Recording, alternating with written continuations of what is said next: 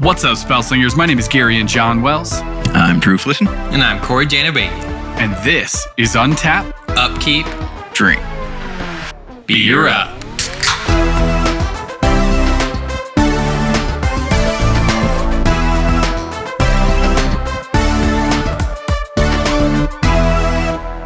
Welcome back, guys. We are finishing up our Ikoria set review. So we went through commons and uncommons last week. We got up to WUBRG. We've got some multicolored stuff left, but we're going to get into the real spicy stuff today. How are you guys feeling? When I was going through all of this, I made this astounding conclusion. This set is the most cycle heavy or most thematically intense that we've seen in a long time.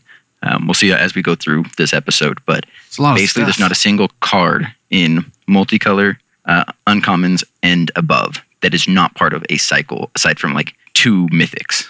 Everything else is cycled in proportionately. It's kind of crazy.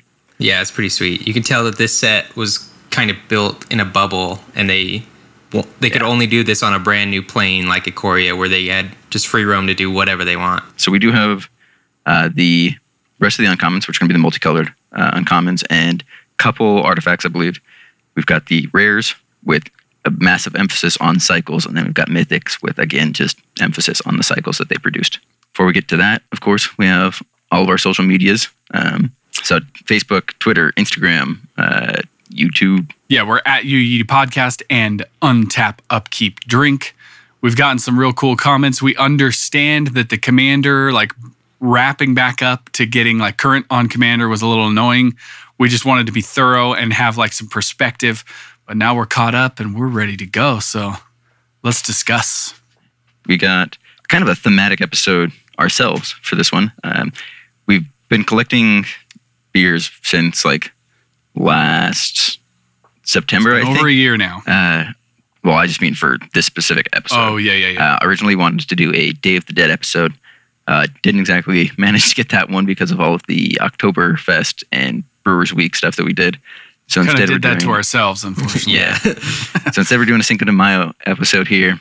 All of our beers are Mexican style or inspired by Mexican culture. And I guess the first one we have is the Melvin Brewing Company's Jesus. So this is a Mexican style lager, as we said before. We're sitting at 5.2% ABV and 25 IBUs. And it pours really, really clear. So this is a real light, translucent yellow hay color. Oh, yeah, it looks kind of like a white wine. It's super see-through. Yeah, I guess we just had too many hazies and stuff on the show. Yeah, this was very, very clear. The trend is going to continue. On first taste, it's really sweet, actually, for a lager. Usually those are just kind of straight yeast, wheat, kind of clean. It's very sweet and almost fruity, but I feel like it's more complex than most of the real basic clean lagers that you'd get. I like that. So for myself, the Belching Beaver Deftones Phantom Bride. Inspired by the band Deftones and the song Phantom Bride. So this is a hazy IPA.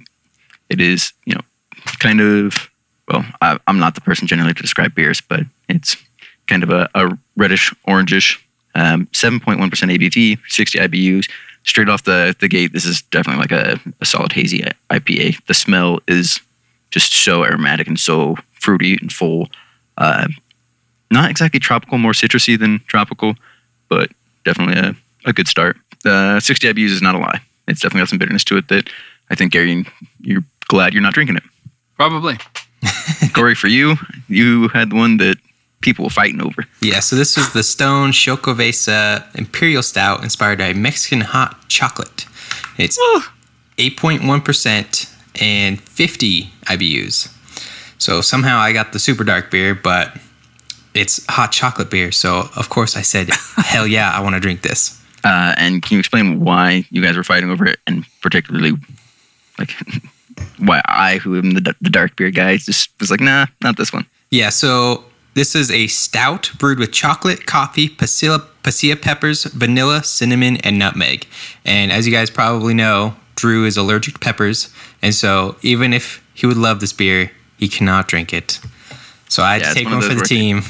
Yeah, I could taste it and, just do like the wine, swish it around, spit it out, whatever. But yeah, we had a couple spicy beers, and I just think it's interesting when people start brewing beers with peppers. I've had a couple, and I'm not the biggest fan, but maybe this one will change my mind. So right away, it's just jet black. It had a really good head on it. It's been sitting for a little bit, but it smells like a stout, and I'm getting a little bit of the vanilla and the cinnamon.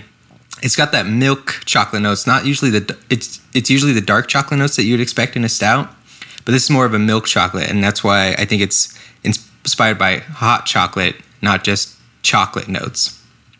Yeah, I'm not getting any spiciness, but there's a lot of bitterness on the back end, which you'd expect in an imperial stout. But it says it's 8.1, but I can't taste any alcohol, and it's extremely smooth. It's really good. All right. Well, let's get into the beginning of the end of our set review here. Starting off with the multicolored uncommons.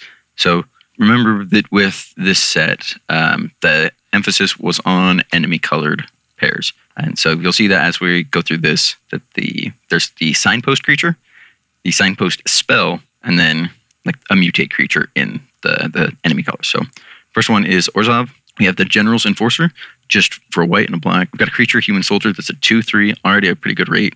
Legendary humans you control have indestructible. That's a very powerful thing in and of itself, because there's a lot of legendary creatures, especially in like the Death and Taxes. The Orzhov version of that one, pretty strong. A lot of legends.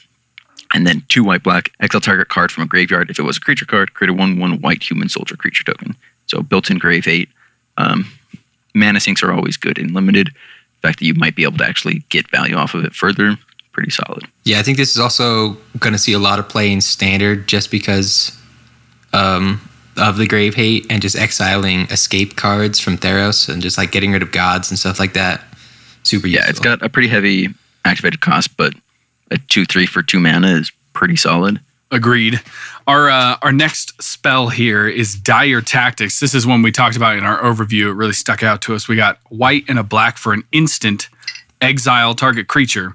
If you don't control a human, you lose life equal to that creature's toughness.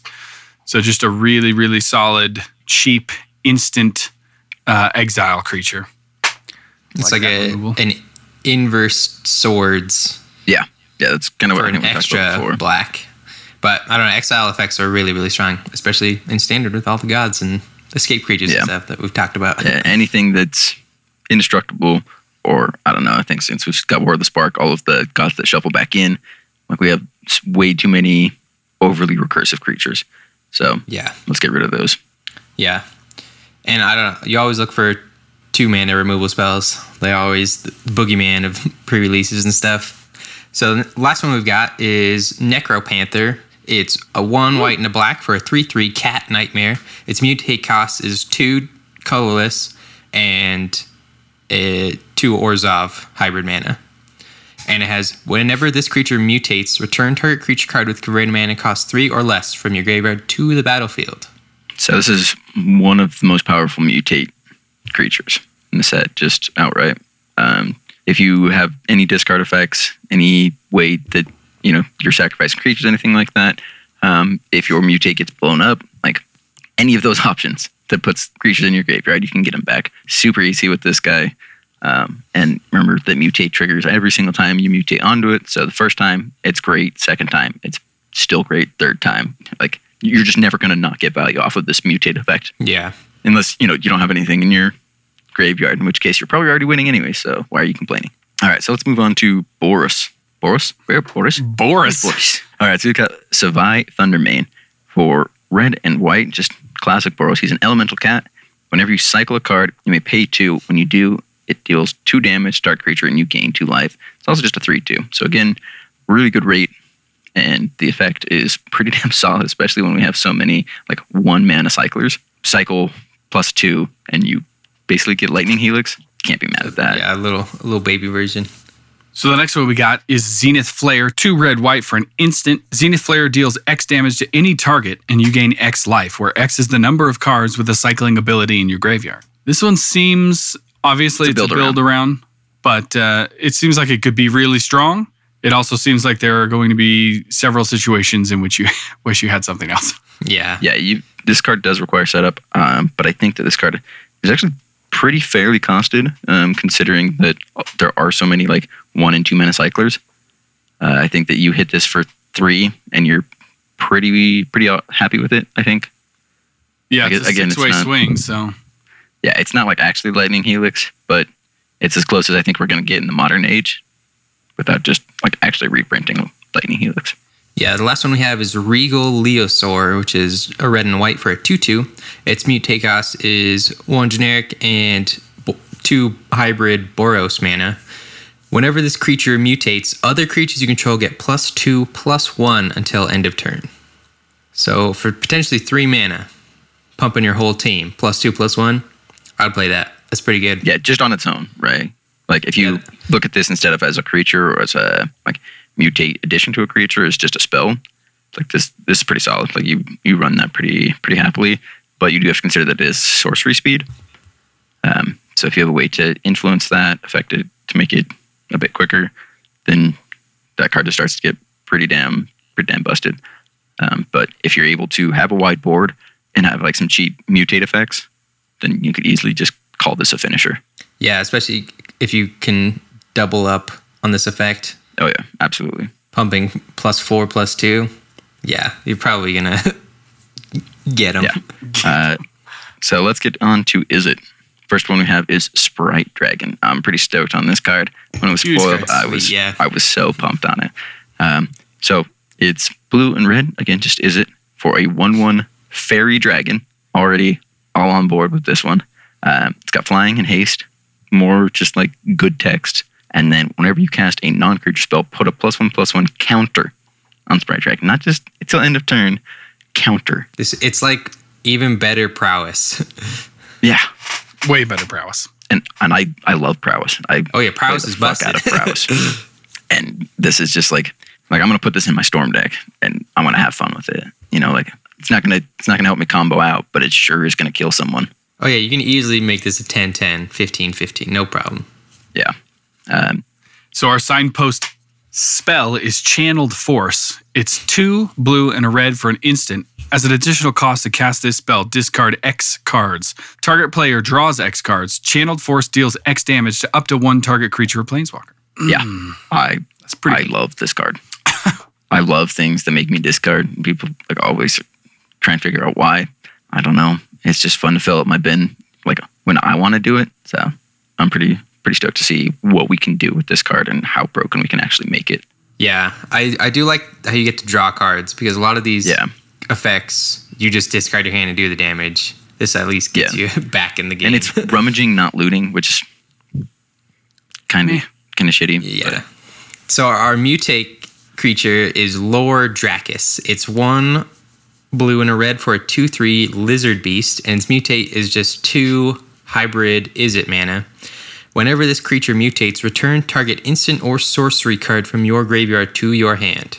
So all those things you just discarded to Channel Force, boom, you get one of them back. Got him. Yeah, but it's going to be the most impactful one, right? And thing is that there's no implication on here for exiling that card. Usually you have something like that. It's like a flashback effect. This one, you can just keep doing that. You play your best spell 20 times in a game if you have the mutate around it. Yeah, I think everybody loves Archaeomancer. Everyone hates Archaeomancer. But it's kind of, you got to jump to the hoops, but it's a 2 mana Archaeomancer. It's 2 mana. I believe they call it Wicked Good. Yeah, those are the hoops. Yeah. Oops. Yeah, I mean, you guys, this next card here makes me love Simic so much. Yeah, so already. I mean, Simic is probably the best non-black color combination in the game, but I think it's just the best. First one, the signpost creature is also a mutate creature, but they have one that is just a dedicated mutate creature. So this is Parcel Beast for 2 green, blue. It's an elemental beast, and it's a 2/4. It's got mutate for just green and blue, and for 1 and tap it. Look at the top card of your library. If it's a land card, you may put that card onto the battlefield. If you don't put that card onto the battlefield, put it into your hand. What it's saying is for 2 mana, you can turn any of your fucking creatures into that, plus whatever their power and toughness is. I'm so in. Yeah, it is a tap effect, so I don't necessarily want it on most of my creatures, but on its own, like it's absolutely fine. And to cheat it out for 2 less mana than its actual casting cost, I'm like, yeah, I'll tack that onto a creature. See, these to me are the mutate creatures that are going to really impact the game where you're not playing Voltron. You're mutating multiple creatures and like really spreading it out and creating a really good variable board state. You know what I mean? Instead of just loading up one big fatty and trying to kill somebody. Thing is, though, sometimes you play kind of defensive in a Voltron strategy, and this is one of the cards that can be tacked on there. And if you're not swinging out, or if you've got vigilance, things like that, on the end of whoever's turn is before you, you're either ramping or getting a card. Okay, for 1 mana, I'll do that. Thrasios effect. Yeah, and the fact is that it is a mutate creature, right? Which means that you don't have to worry about the summoning sickness for the tap effect in most cases. All right, and our signpost spell is Primal Empathy, 1 green and a blue for an enchantment. At the beginning of your upkeep, draw a card if you control a creature with the greatest power among creatures on the battlefield. Otherwise, put a +1/+1 counter on a creature you control. So Wizards have been doing this a lot with enchantments in Simic. And I feel like on paper, they always look weaker than they are. Like you're thinking, oh, most of the time I'm probably just going to get a +1/+1, but these get out of control like quick. So last one we have is our mutate creature. It's Trumpeting Gnar. It's 1 green and a blue for a 3/3 beast. Its mutate cost is 3 and 2 Simic hybrid mana. Whenever this creature mutates, create a 3/3 green beast creature token. You guys, this is one of those ones that I saw early on and went, oh, 5 mana, that's okay, that's good. And then went, no, we have other mutate creatures like Parcel Beasts that only cost 2. This is where I see like the real value engines coming out is you play things at the smaller rate and mutate them with the cheaper mutate costs. And all of a sudden you're like, God damn, for 5 mana, I've got a 3/3 and I drew a card and I like this guy. This is also one of the ones that you're looking at as like, oh, this is, avoiding the Voltron strategy. It's like, no, this is what helps reinforce your Voltron strategy so that you don't only have one creature that, they have to you don't get blown out. But yeah, I think that's a good point, Gary, because usually when you look at the mutate cost, you're like, okay, I'm going to cast this for its mutate cost. But I think this card is way better being as a base for other mutates. You just cast this regular and then mutate onto it a bunch. Yeah. The only time you cast this for its mutate is if you already have like a Voltron mutate creature set up. You've got like a maximum merged creature. Just if you it's later in the game anyways, I'm going to throw that on and just get all of the other triggers that are associated with it. All right, let's have into the Golgari real quick. So Skull Prophet is our creature. It's just, again, Golgari mana, so black and green for a 3/1 human druid. 3/1 is the worst power and toughness rate for basically anything. So it has an effect, tap, add black or green. And another one, tap, put the top 2 cards of your library into your graveyard. Bro, did I just get a Golgari Llanowar Elves that's better? I'm down. Yeah, no, you got a bad Deathrite Shaman instead. I mean, Deathrite Shaman is top tier. Really good, yeah. Exactly. A bad version of Deathrite Shaman is okay. Still pretty good. Yeah, I still like this card a lot, actually, even though it is weak. I'm not saying this is bad. Yeah, I think this is going to be really good in just ramp decks, but also really good in escape decks, just because loading your graveyard is just what they want to do. But I think this is going to see a lot of commander play as well. Oh yeah, absolutely. I think all of the uncommon mutate creatures are probably going to see some commander play. Just people are just going to fuck around and try and see what's good. And I think a card like this is like not necessarily like the pinnacle of what we want out of uncommon ramp, but like we need something that's not just ramp. It has to be doing something else. Yeah. And like this is such a perfect, like flavorful thing for the set and just for Golgari in general that everybody's kind of on board with it. Well, and what I do agree with you, like the 3/1 is a terrible toughness for this creature, but I think because a lot of these ramp cards are usually 1/1s, it just means that if need be, this card is just more aggressive and can actually get like significant amounts of damage through if it needs to. Maybe, you're never going to attack with this creature. Yeah, I think I think having a 3/1 is better because it can trade up. And usually with your mana dorks and stuff like that, you want to have them with a higher toughness so they can stay alive and you can get more use out of them. Yeah, because in the past we've been getting 1/3s for basically the same thing. Right, and now we got a 3/1, which is more aggressive, but I don't know if this set and this specific color pairing needs that aggressiveness, because I think that there's other things that amplify it. Yeah, I think this is a really, really good mutate target. All right, so our Signpost Golgari spell is back for more. 4 black and a green for an instant. Return target creature card from your graveyard to the battlefield. When you do, it fights up to 1 target creature you don't control. It's expensive, but it's way too expensive. Also really fucking good, dude. Like with the mill that you've got going on, the big fatties that you might throw in green. I kind of like it. Like it. I don't want to draw this turn 1 or 2, but I like it. This card is going to be good and limited. I don't see that it's going to have that much impact elsewhere because we just have way more efficient stuff to do it. Yeah, there's just better removal. The fight, I don't know if you care that much about the fight in most situations. Most situations, I think this is what you care about for the fight. We already have way better removal spells in all of these colors and all of these color pairings for less. Yeah. But what I usually see is when you're trying to finish with something like that and you're throwing a fatty back on the field, you want to be able to clear out so that you can get damage through. So it makes your bomb a little bit more of a bomb. That's assuming that you have a bomb like you said, or been discarded or milled. Right, there's a lot of hoops you have to jump through. Which is what Golgari is trying to do, I think, but I just don't think that... Yeah, I think... It's just too expensive. Yeah, I think having it as an instant makes it a lot better because usually with these recursion effects... They're at sorcery speed. 4 mana sorcery speed. But getting your biggest thing and removing one of their things on their end step, I think that makes this playable. I think, like both of you said, there's better options, but it's fun. Yeah.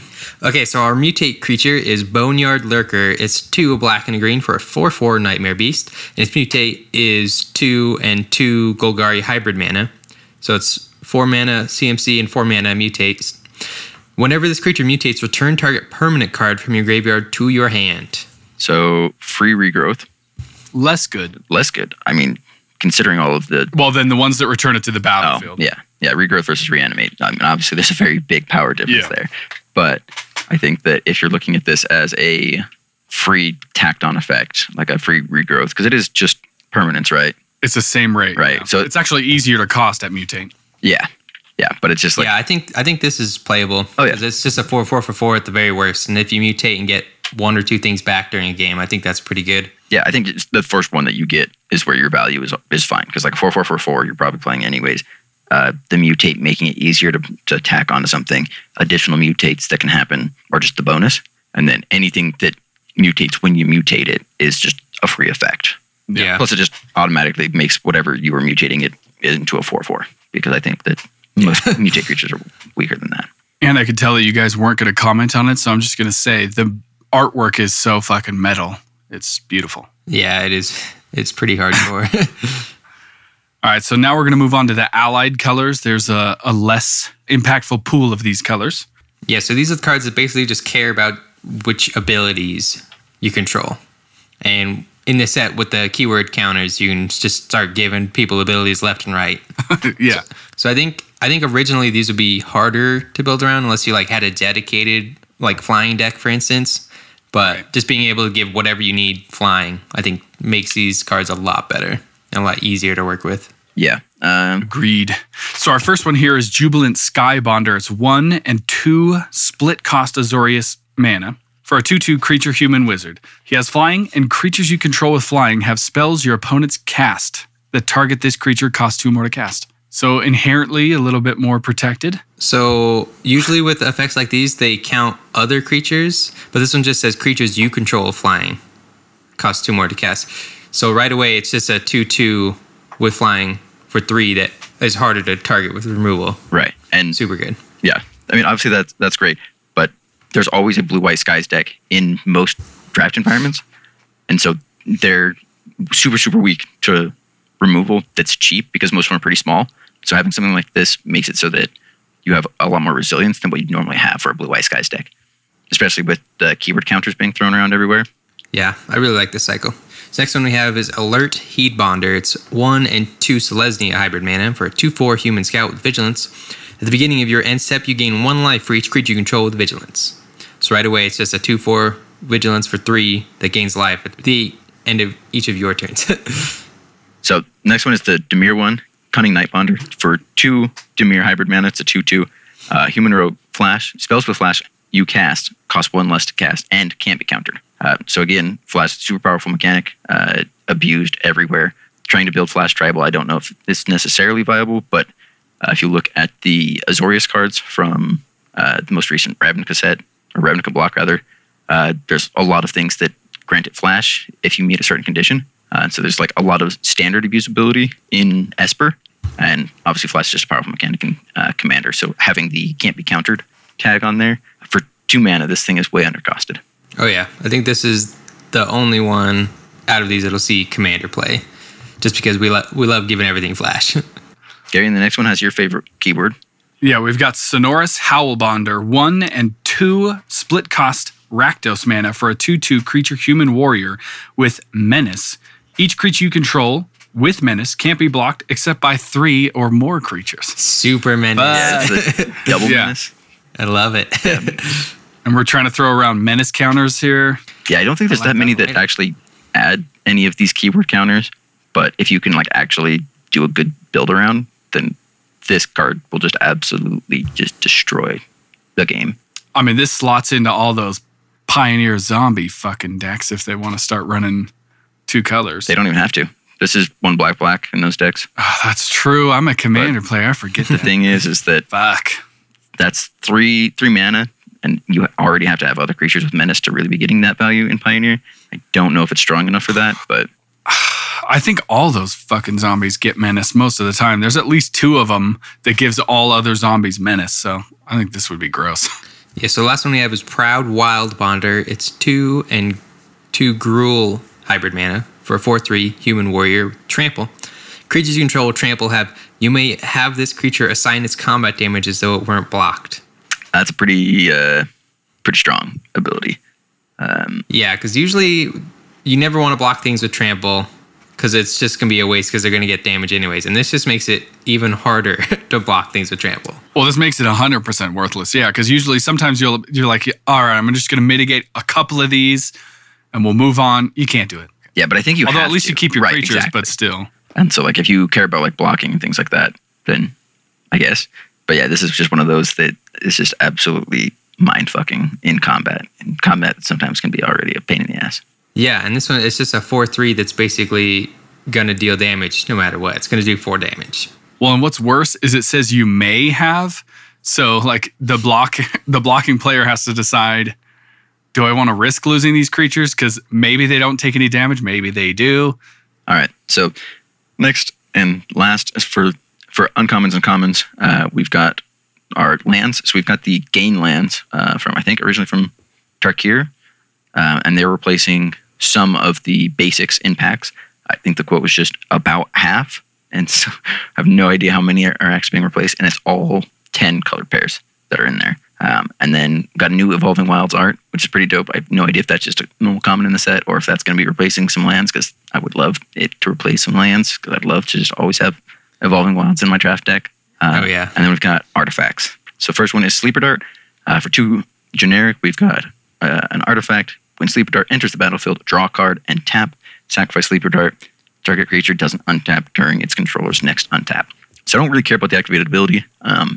2 generic for an artifact ETB draw card, I think could be pretty decent.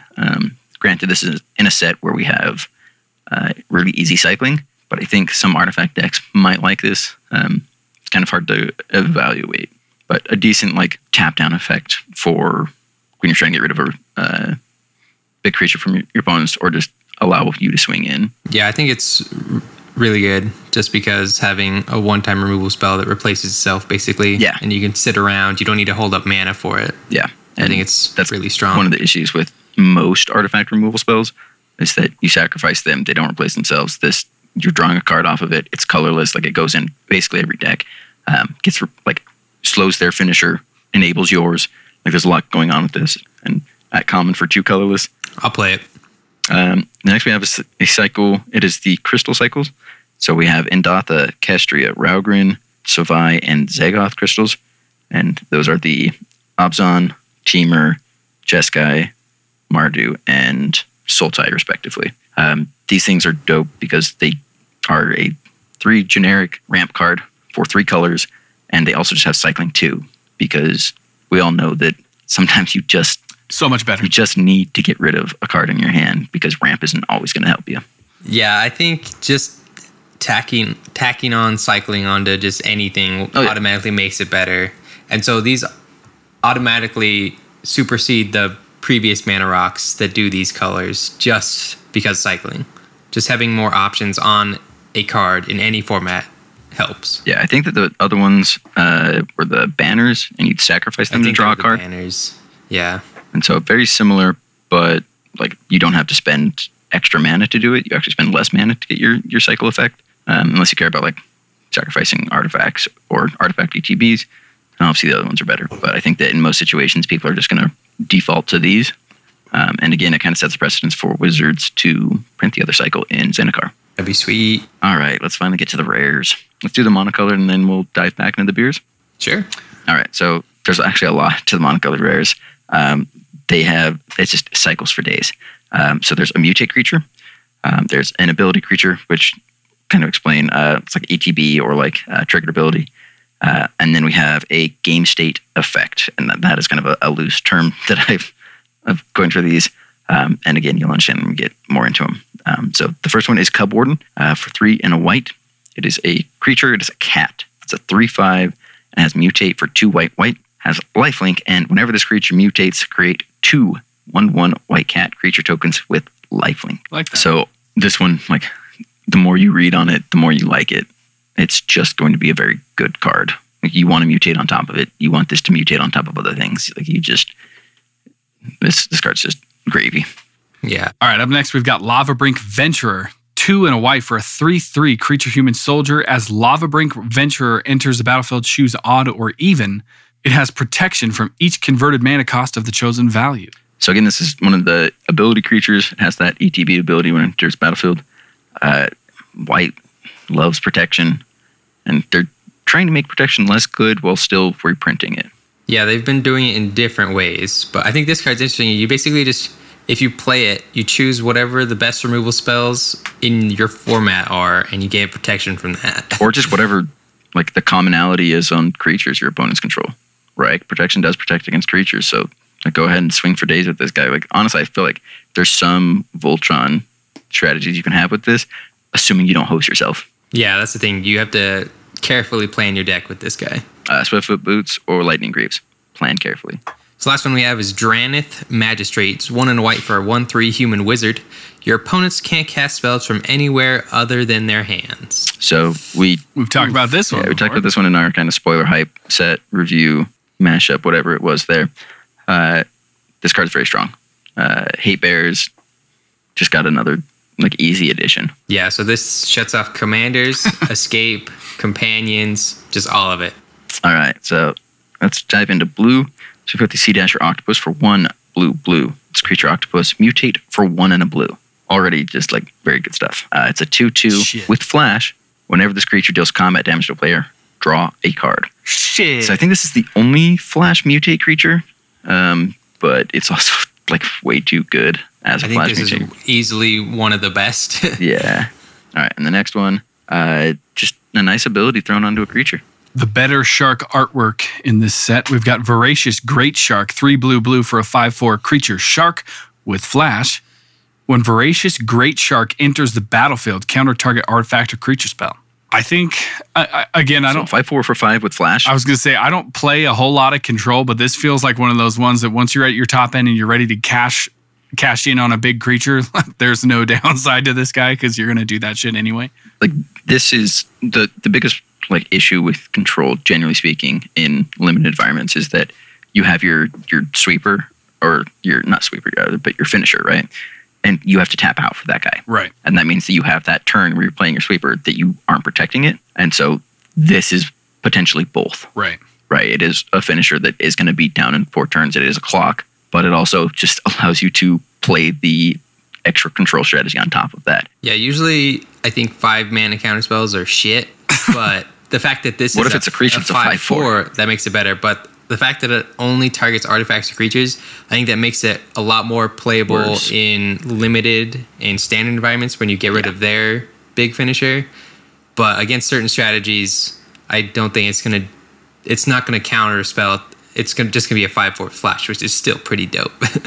Which is, I was gonna say that's entirely okay. Yeah.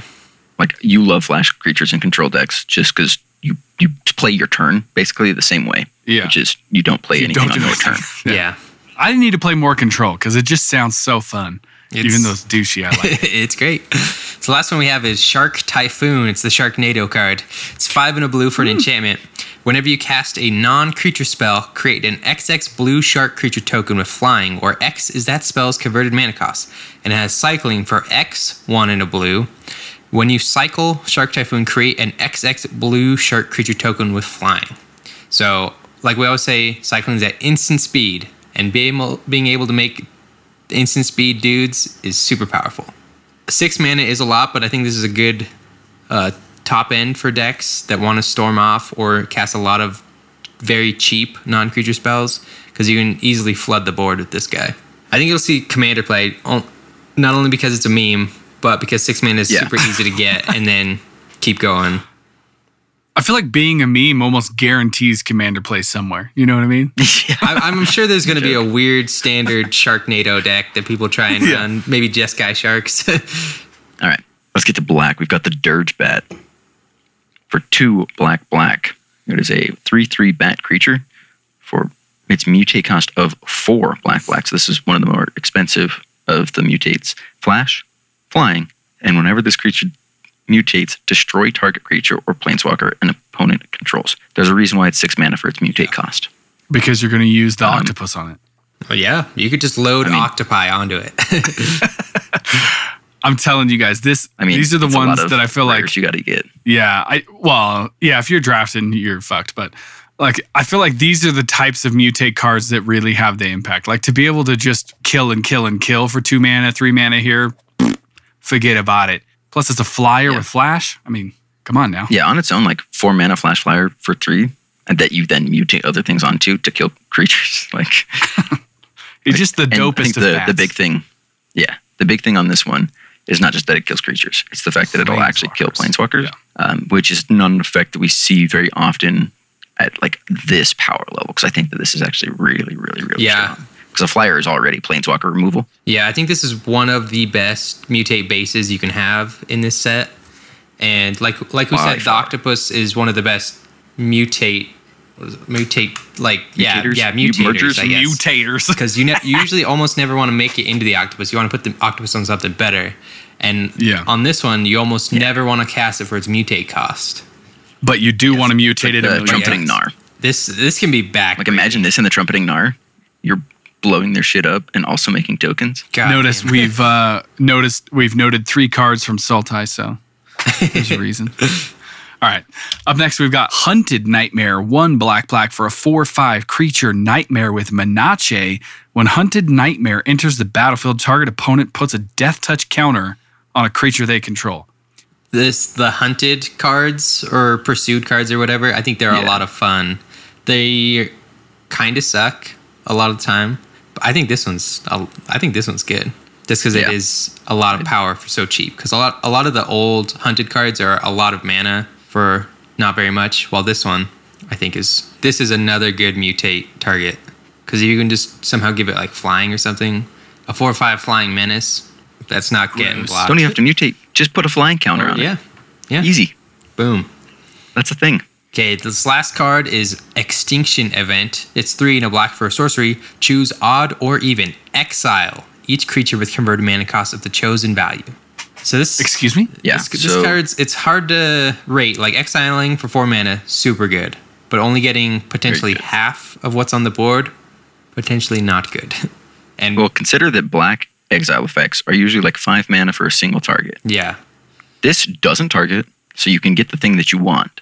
And exile is just... Yeah, that's the thing. Like, you'll always get exactly the one thing you want, but you might take some of your stuff with it. And so It's kind of hard to any board wipe. Yeah, right? It's kind of hard to build around. That's why I think not if you're in a deck that doesn't run the things that you're getting rid of. Yeah, like you'd have to choose one or the other. But if their best thing is odd and you're in an odd deck, then you're kind of fucked. Yeah. So. Well, that's what I'm saying is that you run this in the Yannette deck that cares about odd stuff, and then you just name even, and your stuff is never going to get wiped. Like this can be like a almost one-sided board wipe. Sometimes it's better to just blow the whole board up for 4 mana. Yeah. Because there's definitely you can reliably do that. Like this, I think that what you're going to hit fluctuates every time. But it is a versatile card, and it can always kill tokens. Like this hose, and it's an exile effect, which is good. Yeah. Yeah. All right. Let's do red.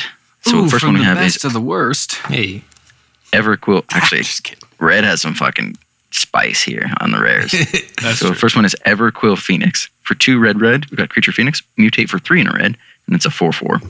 Has flying, and whenever this creature mutates, create a red artifact token named Feather with 1 and sacrifice Feather. Return target Phoenix card from your graveyard to the battlefield tapped. So we still have Arclight Phoenix. Yeah. We have the potential to run a bunch of these. The activation is instant speed. It makes an artifact, which red also loves. There's just a lot of good things going with this one. Individually, they're okay. Together, they make a card that's pretty well designed and cohesive. I kind of wrote that this is a Phoenix tribal card, but then I read it again, and it's only when it mutates that it does that. So it's not the best, but if you continue to mutate on this one, then hopefully you have other Phoenixes. Otherwise, it's going to fall flat. But it does allow you to kind of recklessly use this card in scenarios where you probably would want to play cautiously otherwise. Because if you have multiple of the Feather artifacts, then you just keep chump blocking, throwing this away. You continue to get it back. But you have to build that state in order to get there. Yeah, I think a lot of the Phoenixes are hit and miss. Like sometimes, like Arclight Phoenix is super easy to build around and just get recurring value all the time. And there's a couple like this one that are slower and harder, and you need to have a more solid build around or a lot more hoops to jump through. Like the fact that this has to mutate to get this, I think it just limits it so much. So the golden strategy that I saw on this one was to have 2 of the Phoenixes. You do the BS with the first Phoenix, it comes back. Then you mutate the second one onto that Phoenix. They both mutate, you get 2, and then you bring both back. But that's essentially only 3 creatures for the cost of all of that. He doesn't have haste though, which is probably the worst part about it. But that is why they come in back though, is so that you can do it on the end step of your opponent, and then it essentially does have haste. Yeah, and you can also circumvent haste with the mutate. Yeah. Up next, we've got Yadara Wandering Monster for 5 red. It's an 8/8 legendary creature, dinosaur turtle. It's got trample and it's got haste. And its cycling cost is 1 and a red. When you cycle Yadara Wandering Monster, shuffle it into your library from your graveyard. If you cycled a card named Yadara Wandering Monster 4 or more times this game, put it onto the battle from your graveyard instead. I don't know. How do you guys feel about that? I love it. It's so cool. I'm so on board with this card. You're just flying through your deck and paying an extra mana for an 8/8 for draw 4? Yeah, because you might not ever get it in a game, but cycling twice in a game, I think that's pretty sweet. And then maybe getting an 8/8 trample haste that'll just win you the game outright. I think that's pretty solid. Yeah, this is one of the few big dumb fatties that's a legendary that you're no, I'm actually going to run 4 of in my standard deck, because your goal is to never cast it. Right? Yeah. Even if you're playing a big red deck, you're never casting it. You're just cycling it. And as long as you've you've done it 4 times, right? 4 or more. So you get it every time after as well. So yeah, exactly. Just imagine. And the cycling is going to help you get to that point as well, right? It's helping you draw more cards. Yeah. This card in blue-red cycling, discard draw deck, I think is this is the finisher that cycling doesn't really have right now. And I think that that's but that it always dreamed of. Yeah, just well, I think it's a ridiculous way to do cycling. I love it. Dream hand is 4 of these and 3 mana in your opening hand, and then you just start cycling 1 every turn, and then you get up to 2 each turn, and then soon you're refilling hand with good stuff, and you're just cheating out 8/8s. Well, the 4th time you do it would be on turn 4 And so on turn 4, you're cracking in with 2. No, I guess it's 1 because it's legendary. Yeah, but that is my biggest hang up. The fact that it's a legendary creature is good for standard and 60 card formats because you can't have 4 of these running around. But the fact that it's a legendary creature makes it unplayable. Yeah, it makes it shit in Commander unless you have Command Beacon or bounce effects, I guess. Yeah. I don't know. I think it'd be a fun stompy mono red deck. 8/8 trample haste. Yeah, the problem is just that it's 7 mana for an 8/8 in mono haste. Yeah. Like, we already have better creatures for less, like a 5 mana 6/6 that also sneak attack stuff. Yeah, well, and it doesn't really do anything else for any of your other cards in your deck as your commander. Yeah. It's kind of a self-centered little beast. Yeah, I think it's fun. Speaking of fun cards. You've talked about this one before. We've got Unpredictable Cyclone. It's 3 red for an enchantment. If a cycling ability of another non-land card would cause you to draw a card, instead exile cards from the top of your library until you exile a card that shares a card type with the cycled card. You may cast that card without paying its mana cost. Then put the exiled cards that were cast this way on the bottom of your library in a random order and has cycling for 2. So let's just say we're playing in the Yodaro deck. We have 4 of them. We have Unpredictable Cyclone out. Cycle for 2. You get a Yodaro. You cast an 8/8 Trample Haste. Trample Haste. For 7 mana for free. Gross. I like that. Just like obviously this card, it's very aptly named because Unpredictable Cyclone. So you don't even know what you're going to get. It's going to be hard to build around, but I think it's just a lot of fun. Yeah, I think that Unpredictable Cyclone is exactly the chaosy cheat stuff out stuff that Red wants and kind of needs right now because there's not really a good way to do that for yourself. It's usually like a randomized effect for your opponent's stuff. And so to have something like this where you can just be like, well, I'm just going to cycle my own shit and see what happens. Spin the wheel, bitch. Yeah, because you're cycling anyway. There's just an upside to it. Last of the monocolored, we got green. So first one here is Gemrazor. So this is our mutate creature for 3 and green. We have a 4/4 with mutate, 1 green. So this goes into the beast deck. It's also just one of the commander staples, I think, for mutate because it has reach, trample, and whenever this creature mutates, destroy target artifact or enchantment an opponent controls. This is bullshit. Like you take the destroy creature or planeswalker, it's got to be way more expensive, but we give this guy a cheaper rate. This guy's really good. I like him a lot. I think that he's cheaper on his mutate because standard generally doesn't rely on artifacts and enchantments. And the artifacts that are the super powerful ones are also indestructible. True. Yeah, I mean, he's definitely less impactful, but it's still just. But Reach Trample 4/4 for 4 is solid. Reach Trample 4/4 for 3 is even better. Like you can mutate onto it later and get that kind of bonus value. Like your opponents have to kind of think, okay, at what point do I actually put down my artifacts and enchantments if I know that they have the potential to just blow it up later, right? Yeah. And I think my favorite thing about this is you just said pacifism, and there's also Capture Sphere.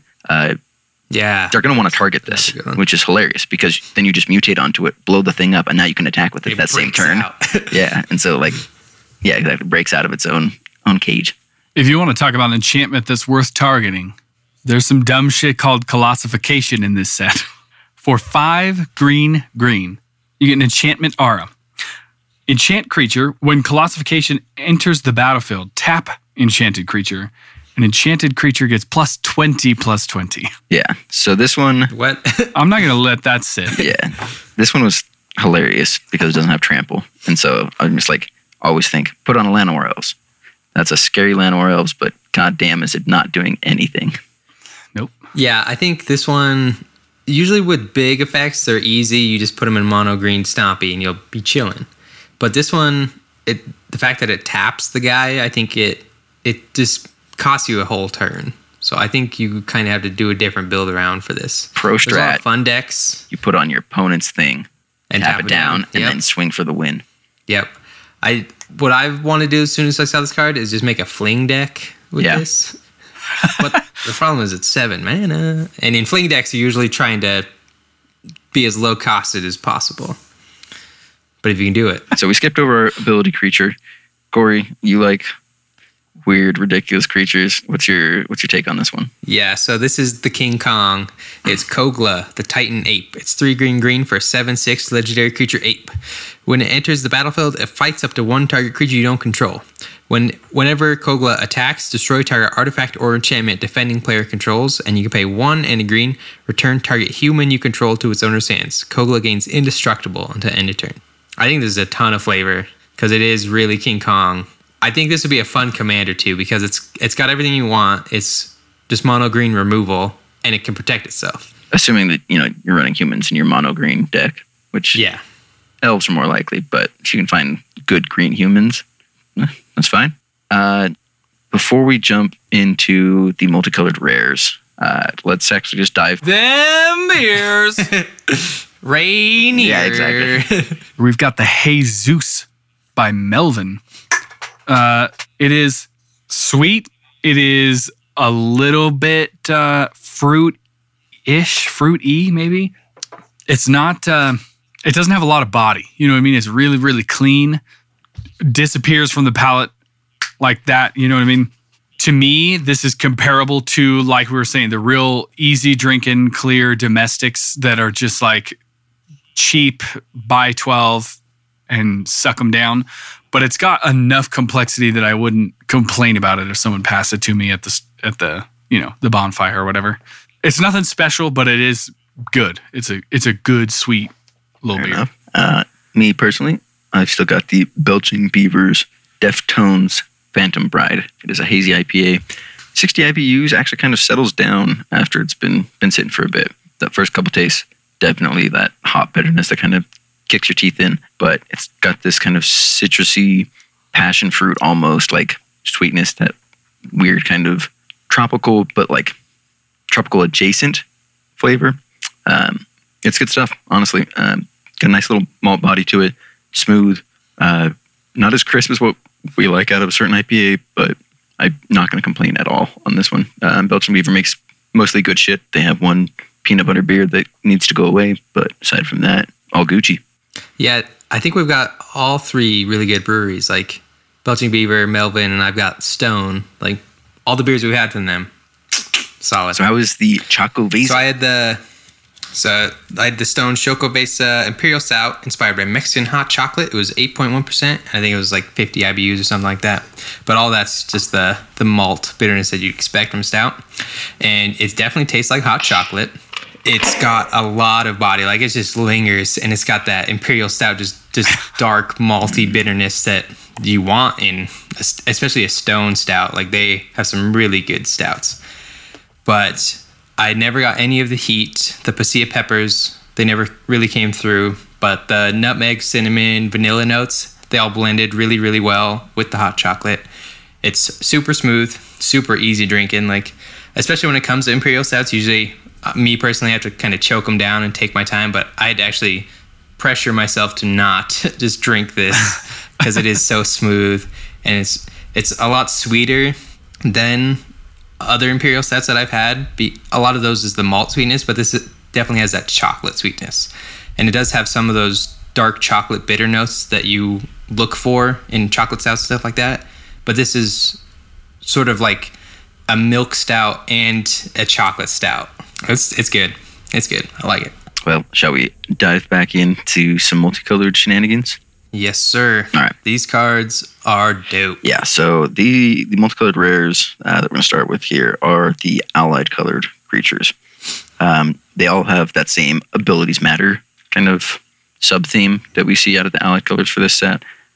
First one for white, blue, we've got Skycat Sovereign, and it is a 1/1 elemental cat. It's got flying, and it gets +1/+1 for each other creature you control with flying. And for 2 white, blue, create a 1/1 white cat bird creature token with flying. Is there a name for that non-anthem effect? What is that called? I don't know if they have a name for it. Yeah, it's a reverse anthem, right? There is one, huh? Instead of one thing buffing everything, it's everything buffing that one thing. So cool. Yeah, this card. I love this. Yeah, this card is really, really strong. I just love that you can just dump mana into it to get flying tokens, right? Usually you do that and you just get like a soldier token or something like that. For 4 mana, it's worth getting that just as a mana sink later in the game. Yeah, and usually the mana sinks like this, they just make a token and it just doesn't do anything. But this one has flying. Buffs. So it automatically buffs your dude. And I think this is just a really easy build around. If you just run 4 of these, you're playing 2 mana 4/4s for flying all day. I'll do that. 2 mana 4/4s that spend another 4 mana, and they all become 5/5s, then 6/6. And this is like 7 dwarves, but way better. Yeah. And in white-blue, so just better colors. All right, for Selesnya, we've got Frondland Felidar, 2 green and a white for a 3/5 creature cat beast with vigilance. Creatures you control with vigilance have 1 in a tap target creature. I think this is a really good extra weapon for the vigilance deck. This is like the perfect thing for a vigilance deck, right? Like tap down stuff is always good. Having it on something with vigilance where you're tapping it as well, like it allows you to play defensively while playing offensively, which is what vigilance always does. And this allows you to then reverse that by playing offensively, by playing defensively. Yeah, usually with tap effects like these, you have to either choose to attack or use the tap effect and play defensively. But like you just said, Drew, this lets you play attack and defense. Yeah. Next one we got is Slitherwisp. This card. It's blue, black for a 3/2 elemental nightmare creature with flash. Whenever you cast another spell that has flash, you draw a card and each opponent loses 1 life. So flash is already a very good mechanic. This card, I look at this card and I say, well, what commander do I know that is in Dimir that has flash? And then I say, I don't care. I want everything else to have flash. I'm playing sorceries and I'm giving them flash. I'm doing all of the flash shit just so I can play this card because this card is absolutely insane. Yeah, it just refills your hand and drains your opponents. Like usually to draw a card, you have to lose life, but this lets you draw cards and makes them lose life. Yeah, this card, like the only, like I guess bad part about this is that it cares about the other things, whereas all of these other ones care about like themselves as well in their ability. Yeah. So I guess it makes sense that it has to be on the battlefield for it to see that flash. But yeah, it would have been easy for them to tack on when you cast this spell or when it enters the battlefield, whatever. Yeah, that'd be too good though. But he's not legendary, so you're playing 4 copies. Yeah, and something that I forgot to note on these allied colored ones is that they show the creature types for the colors. I think blue has like elemental, nightmare, and cats, something like that. But each wedge has the three colors and 3 creature types in it. And we'll see that with the apexes, which we'll talk about. But certain color pairs are going to have certain creature types in it. And these allied colors show it really well. Just a side note. Yeah, it looks like blue is elementals, white is cats, green is beasts, black is nightmares, and red, heavy on them, dinosaurs. Makes sense across the board. All right, so next one, Gary. Yep, up next we've got the Lab Rat. We've got Labyrinth Raptor. It's black and a red for a 2/2 creature nightmare dinosaur with menace. Whenever a creature you control with menace becomes blocked, defending player sacrifices a creature blocking it. Black and a red, creatures you control with menace get +1/+0 until end of turn. So we always talk about how hard it is to evaluate menace and blocking. This card just absolutely... This makes it easier. Yeah, I mean, your shit's going to get blown up anyways. Right? To evaluate. Like, I'm just not blocking. Yeah. Or I'm blocking and I know which creature I'm sacrificing, so hopefully the other one can deal the damage I need. Yeah, usually with menace, it's so hard to deal with it, and this just makes it even worse to deal with. And then the fact that even if you still block or don't block, you can still get pumped and take even more damage, or can kill whatever you tried to block with that didn't get sacrificed. Yeah. I think this is a really sweet build around. Yeah, I am glad that it's just a power buff because it does make the, oh, you didn't block? Let me pump that. But also means that, oh, you chose to block. You sacrificed that one. I'm going to pump it anyways. And you're making sure that... still kill your other guy. Yeah, still kill your other guy, but it doesn't allow yours to survive, right? You're not changing the toughness on it to make sure that your creature can always survive those combats. And I think that's another just like part of the set that's just really good design. Yeah. The last one here, Quartzwood Crackle. So we've got 2 red, green for a 6/6 dinosaur beast. Arguably one of the strongest of both tribes, in my opinion. It's got trample, and whenever one or more creatures you control with trample deal combat damage to a player, create an XX green dinosaur beast creature token with trample, where X is the amount of damage those creatures dealt to that player.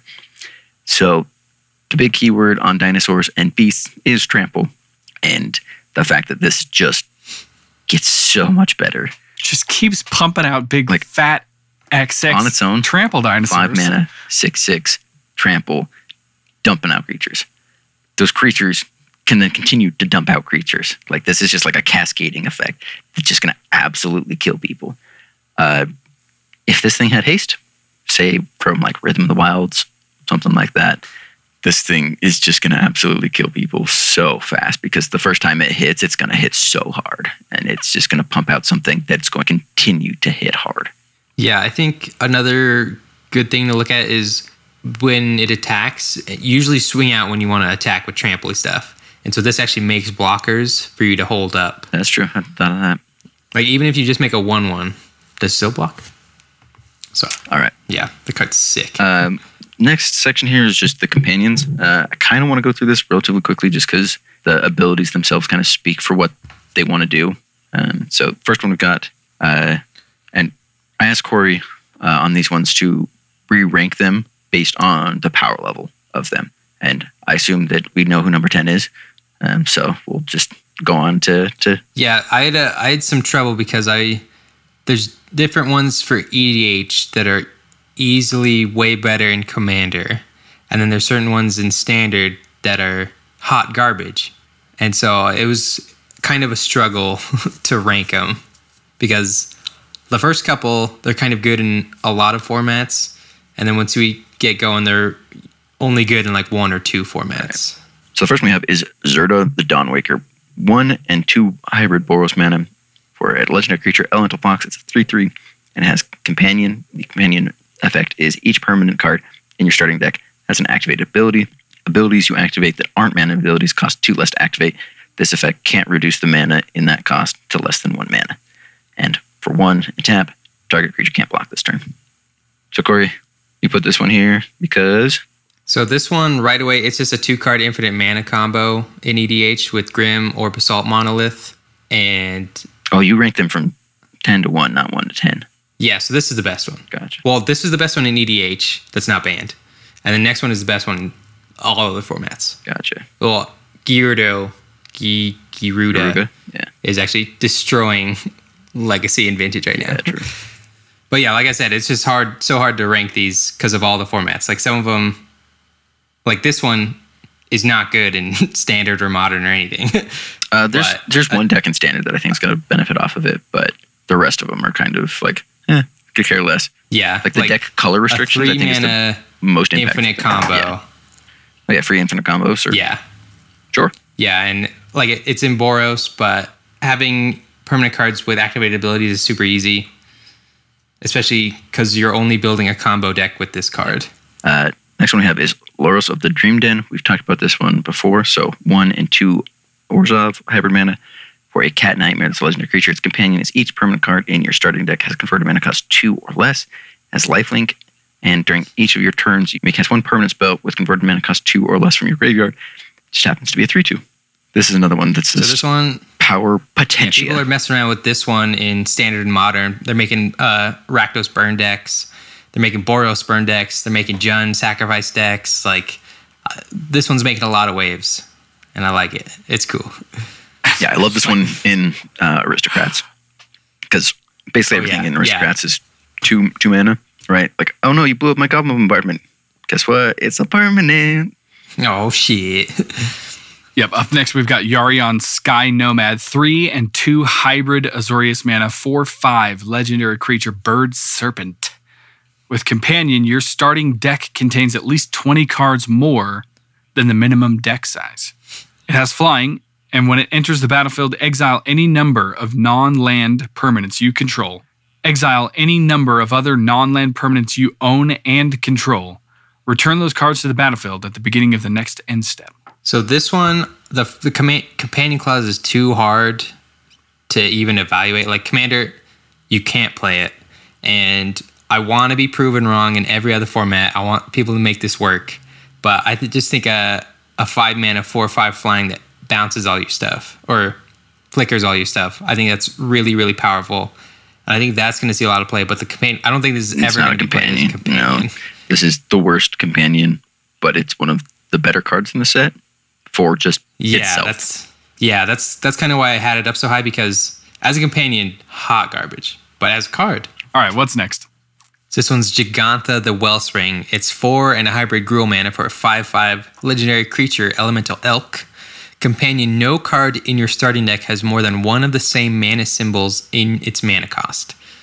And then has an ability tap and add WUBRG. This mana can't be spent to pay generic mana costs. So I think this one is really hard in all other formats besides Commander. Yeah. I think that... Because unless... No, you go ahead. No. Well, I just think in a lot of standard, modern, and vintage legacy decks, you usually want to focus on colors and not spread as much. And a lot of the better cards in those colors are at minimum double pips. And this one, you got to do single pips, which in EDH is a lot easier to do because you have an access to just thousands and thousands more cards than those other formats. Yeah, I just think that this card is like strictly Commander because of the like requirements that Commander has, right? This is always going to be a 5-color card. So it's going to go in 5-color decks, which generally have cards that are split in their mana cost such that this card is just going to be golden in those decks. Like there are some like Golos decks that have been altered to not have Golos because obviously all of the bannings and shit surrounding Golos that could still use it. And I think that the 5-color God deck might still want to play this because all of the gods only have the 1 mana symbol. But again, like those are the like strict requirements on it that makes it only desirable in Commander, I think. Yeah, and I think it can also just be your Commander because it's a 5/5/5/5, or it's a 5-mana 5/5 that adds 5 mana. True. So it can get the rest of your deck working. Yeah, that you only have to spend green on, right? Which your base color for 5-color decks is green. Yeah. So I think a lot of these companion claws make these cards so hard to like rate and assess because sometimes they're hot garbage and unplayable. Other times they're super easy to do in different formats. And sometimes you just never even want to play them as companions. Yeah. Jegantha is interesting though because I feel like good as Commander just so that you can recast it, but like solid as a companion just so that you like you do always have access to it when you need it.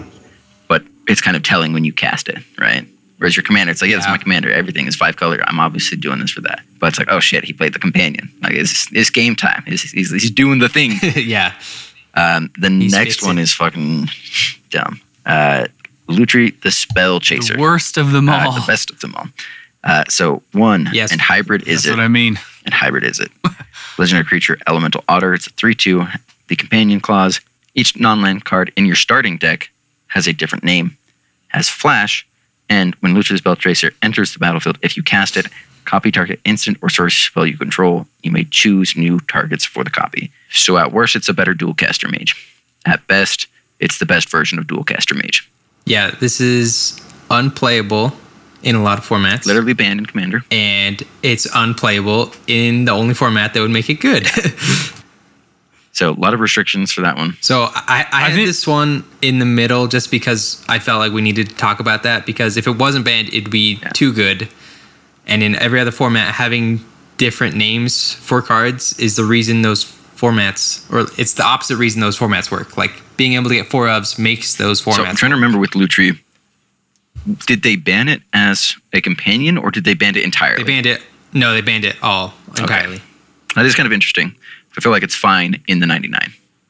Yeah, I think this would be the only playable place for it in the 99, but they just banned it. Yeah, but I don't see why, like, that would just be dumb to create a companion card and then just ban its companion clause. Like you have I guess that's fair. Yeah, I think that was the reason because it's the same reason they got rid of the banned as Commander. Yeah, because there was a couple of cards. They just have it banned outright because it's just too confusing. It's like, because then you kind of have 3 ban lists. You have the banned list, the banned as Commander list, and the banned as that one's short list, which they're just like, and so they just said no, it's just banned, just all together, which sucks because dope. But it's also fine. You know what I mean? It's not going to hurt EDH in any way, and it's not going to be like all these other formats have a tool that Commander doesn't. It's not going to hurt that it's banned. Yeah, it sucks, but it's not that. Is what you're saying? Yeah. Right. Yeah.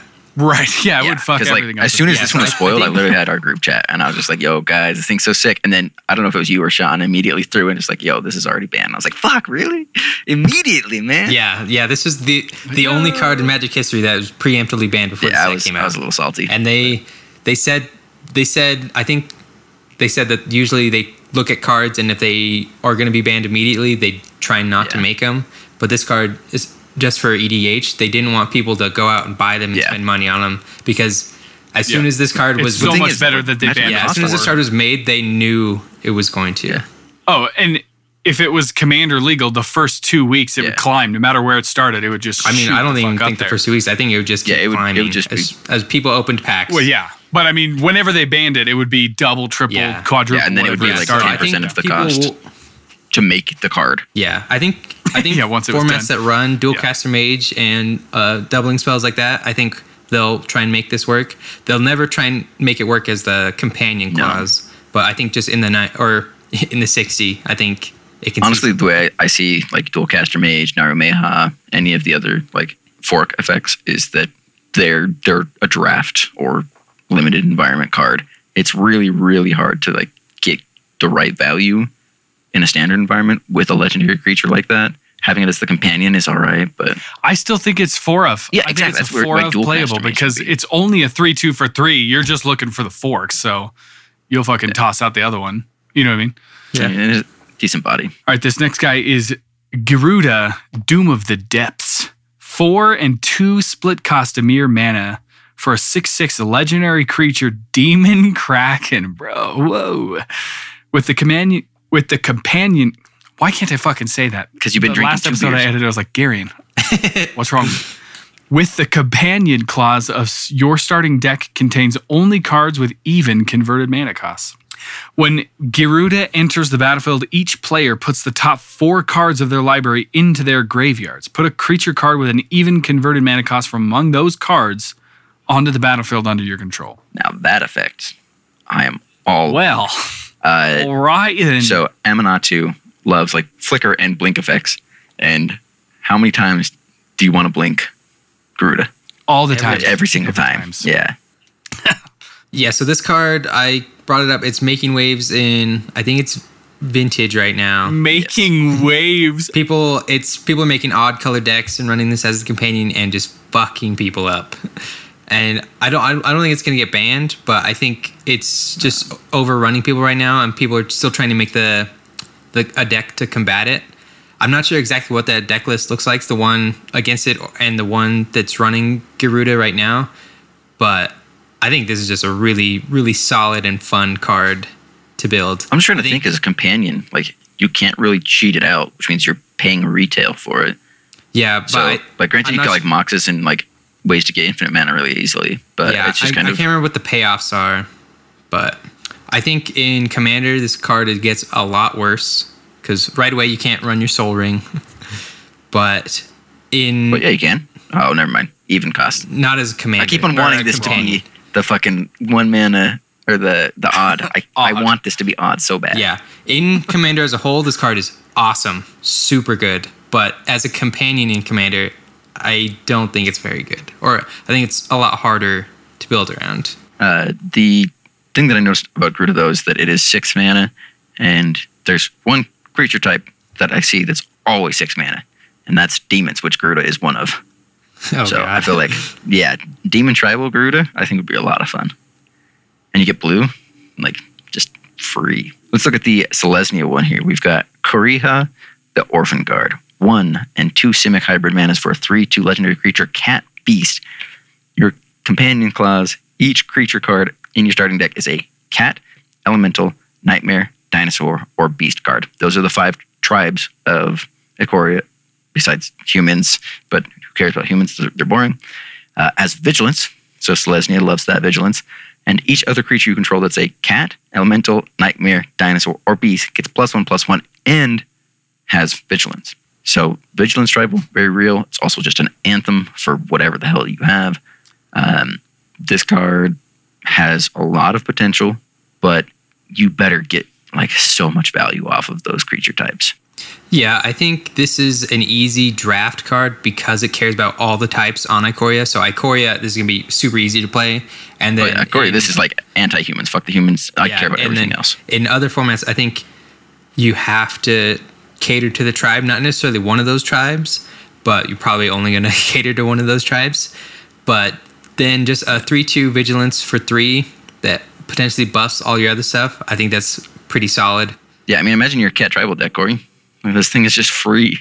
Oh yeah, yeah, and I think a lot of the tribes or the decks that run those tribes, they have Selesnya in them. Like they're usually Naya or above, and so I think this is a lot easier to run as a companion in Commander, especially in those decks. Than a lot of the other ones. Like usually you have some one-offs that mess up your tribal support, like Eternal Witness, for example. So you'd have to find like a workaround for those, but I think those are few and far between and easy upgrades for this kind of effect, because a 3-mana pump vigilance in those Naya and Selesnya aggro decks, I think they'll see play in a lot of Commander decks. Yeah, the thing is that this is another one that's just like, if you can make the companion work, amazing. Yeah. If you can't, it's a 3-mana vigilance and Anthemer for your team. Yeah, which in like you can do worse. Limited or Standard, like solid. Oh, it's a money card. Guardian? We've got Abosh the Prey Piercer. It's 3 and 2 hybrid Rakdos mana for a 3/5 legendary creature, Hellion Horror. The companion clause of your starting deck contains only cards with odd converted mana costs and land cards. If a source you control with an odd converted mana cost would deal damage to a permanent or player, it deals double that damage to that permanent or player instead. Deal. Yeah, that sounds like he's got a home already. Furnace of Wrath, Dictate of the Twin Gods. Pretty sure both of those are 5 mana. I think Furnace of Wrath is 4. Is it? I thought it was also 5. I think Dictate is 5. Yeah, Dictate's 3 red. I love double damage effects. Yeah, they're a lot of fun. I think that the deck building restriction, I have to be in Rakdos and odd tribal. It's a bit more difficult. I guess we'll see how it works out. I don't see him getting that much play anywhere. Same. Yeah, that's why I had him lower tier, because like Gyruda, it's even, but you can kind of win the game off his effect. Well, this just sort of helps you win more. So yeah. And it's 5 mana, so usually with double damage decks like that, they're looking for, there's a lot of burn or direct damage and things like that. And so 5 mana, it's kind of on the higher end, at least in 60 card decks. Yeah, but I mean, it is your finisher, right? Like essentially, instead 100%. Of having a card that finishes the game, it's a card that amplifies everything else to help you finish the game. Yeah. The problem that I see is that everything that you want to run, as far as like burn is concerned, is 1 and 2 mana, right? And so this gets rid of half of that. Yeah. And that's going to feel really, really bad to have to go 1 to 3. Yeah, so I think this one, instead of helping the easy decks, I think this kind of makes a new deck. I don't know if that deck is as good as those other ones, but I think people will try and make it work. It's just awkward. Yeah. Like both Garuda and Obosh are like super awkward in that you're skipping every other turn or playing like undercosted cards on those turns. Yeah, and I think if the text said if a source you control would deal damage, it deals double damage. The fact that it only cares about odd damage no matter after it's out, I think that hurts it in EDH as well. Because sometimes you're just not running. Like, if you don't have it as a companion, you can't really throw this in a deck because half the time your deck won't do double damage when you need it to. Yeah. When you can't steal shit or anything. Yeah, it's just inferior to the blanket double damage effects. Yeah, for sure. Which, let's be real, those are good cards. But they're limited to like the decks where you're getting the biggest advantage out of that. Whereas this is a source, only a source you control that gets that double damage effect. So you're not getting punished for it. Yeah, I think that the easy conclusion or the easy idea for this deck would just be Torbrand. But Torbrand's 4 mana and he's mono red. So you can't even do that. Fuck. It's rough. Yeah. I mean, I guess it's just like a slot in. Guys, red just sucks, bro. Red's great. It's just you gotta work with it. You gotta work hard. Like I tell people, mono red isn't as simple as people think. Feasible. Yeah, no, it's really not. All right, next one. It's cheap though. Next one, Gary, I'm gonna have you go again. It's fast. Yeah, so these next 2 cards are in the best color combinations you can have, and yet they're the worst. First, we've got, these 2 specific cards. The first one is Umari the Collector, 2 and 2 hybrid Golgari mana, 4/5 legendary creature ooze with a companion clause of each non-land card in your starting deck shares a card type. As Umari the Collector enters the battlefield, choose a card type. Spells you cast of the chosen type cost 1 less to cast. I would argue this is actually one of the best ones. And that's because it's a good ramp. Played like one card type that has interactions with everything else. Bestow exists for a reason. Theros made some great enchantment creatures, and me building a Golgari infused Enchantress deck sounds like a lot of fun. I'm willing to try it, but it's so restricted. But again, it's bad everywhere else. A Golgari infused I was going to say a Golgari infused enchantment deck is not really the generic good card. No, but in that deck, it's absolutely fucking bonkers. Like every spell you cast costs 1 less. I think a lot of these companion cards have a way to make it spicy. Yeah. I mean, I don't see this as the bottom tier of these cards personally, but it's certainly not one of the best. Like you're only allowed like base creatures. You're only allowed base. I mean, you can't even do just instants and sorceries. It's instants or sorceries. Like creatures are honestly the easiest one to do because they do have so many other types associated with them. But god damn, is that not like a painful hoop to jump through, because all of the removal spells in the fucking game basically have like creature or something else, or it's just creature. So free removal for your opponents. Yeah, you can't run some of the best spells in the game, which are just instant and sorceries, and then I think, especially in EDH, you can't run any of your ramp, really, and you're stuck to like Primal Genesis kind of decks. Just run Golgari artifacts and have all your artifact creatures. Actually, I think enchantments is actually the strongest creature or strongest card type to choose, because you do get enchantment creatures, you get artifact enchantments, and the enchantments that are generating creatures are so much stronger than like if you do all sorceries to make tokens and things like that. I just think that enchantments realistically does end up being the best type to choose aside from creatures, because you can get the ramp, you can get the card draw, you can get creatures, you can get tokens, you can do Voltron, you can do like whatever you want. You're just restricted to X plus enchantment to doing that. That's the thing, like which Golgari artifact commander can you use? Well, I'm putting this in a multicolored deck that's not just Golgari. See, yeah, you'd have to do that. You can't really run a Golgari deck with this guy, and because really you could only do creatures. Yeah.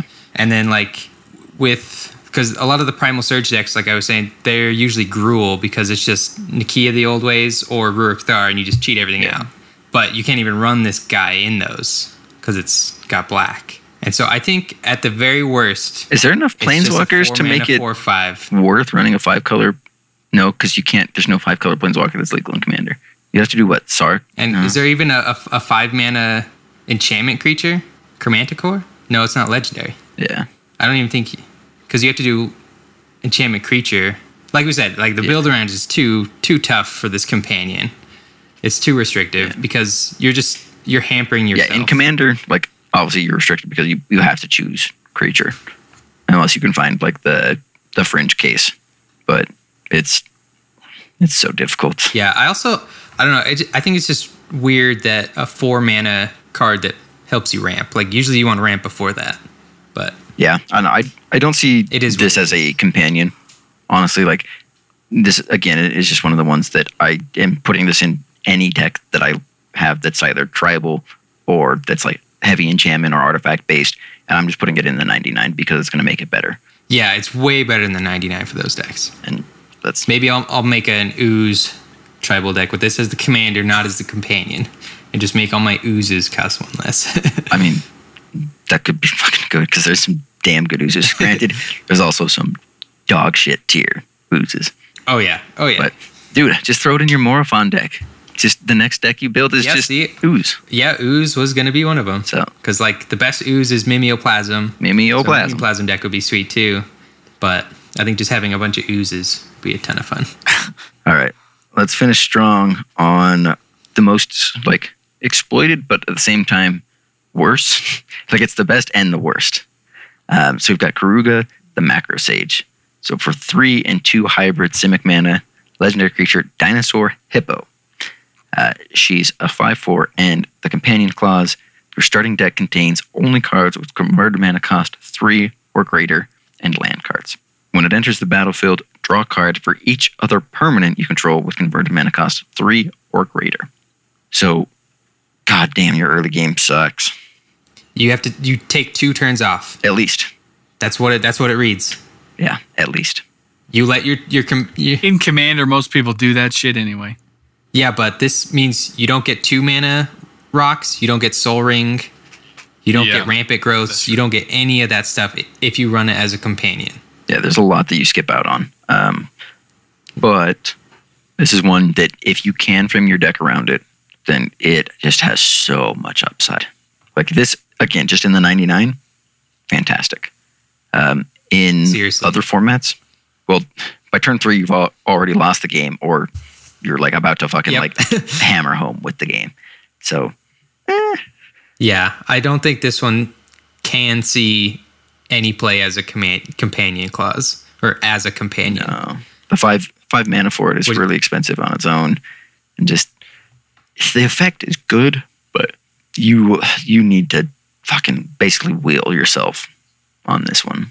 Let's move on to a cycle that I really like, mainly because Seb McKinnon fucking killed it.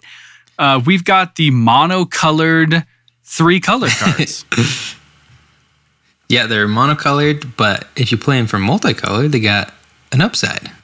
Yep, so we've got Mythos of Illuna, Mythos of Nethroi, Mythos of Vadrok, Mythos of Brokos, and Mythos of Snapdax. And so the first one is Mythos of Snapdax. That's 2 white for sorcery. Each player chooses an artifact, a creature, an enchantment, and a planeswalker from among non-land permanents they control, then sacrifices the rest. However, if black and red was spent to cast this spell, you choose the permanents for each player instead. We have better board wipes. Yeah, so this is just a more mana-intensive Tragic Arrogance. And I think it's interesting from a design perspective how these are monocolored cards, but if you cast the generic mana as colored mana, yeah, but then like they get the better. casting cost, if you spend the 2 generic as 2 multicolored, like you're spending 4 colored mana for that spell. Yeah, it makes it a lot harder to cast. Flavorful, not helpful. Yeah, I think this can be backbreaking, but at the end of it, you have to sacrifice a bunch of stuff, and the opponent also has to sacrifice a bunch of stuff.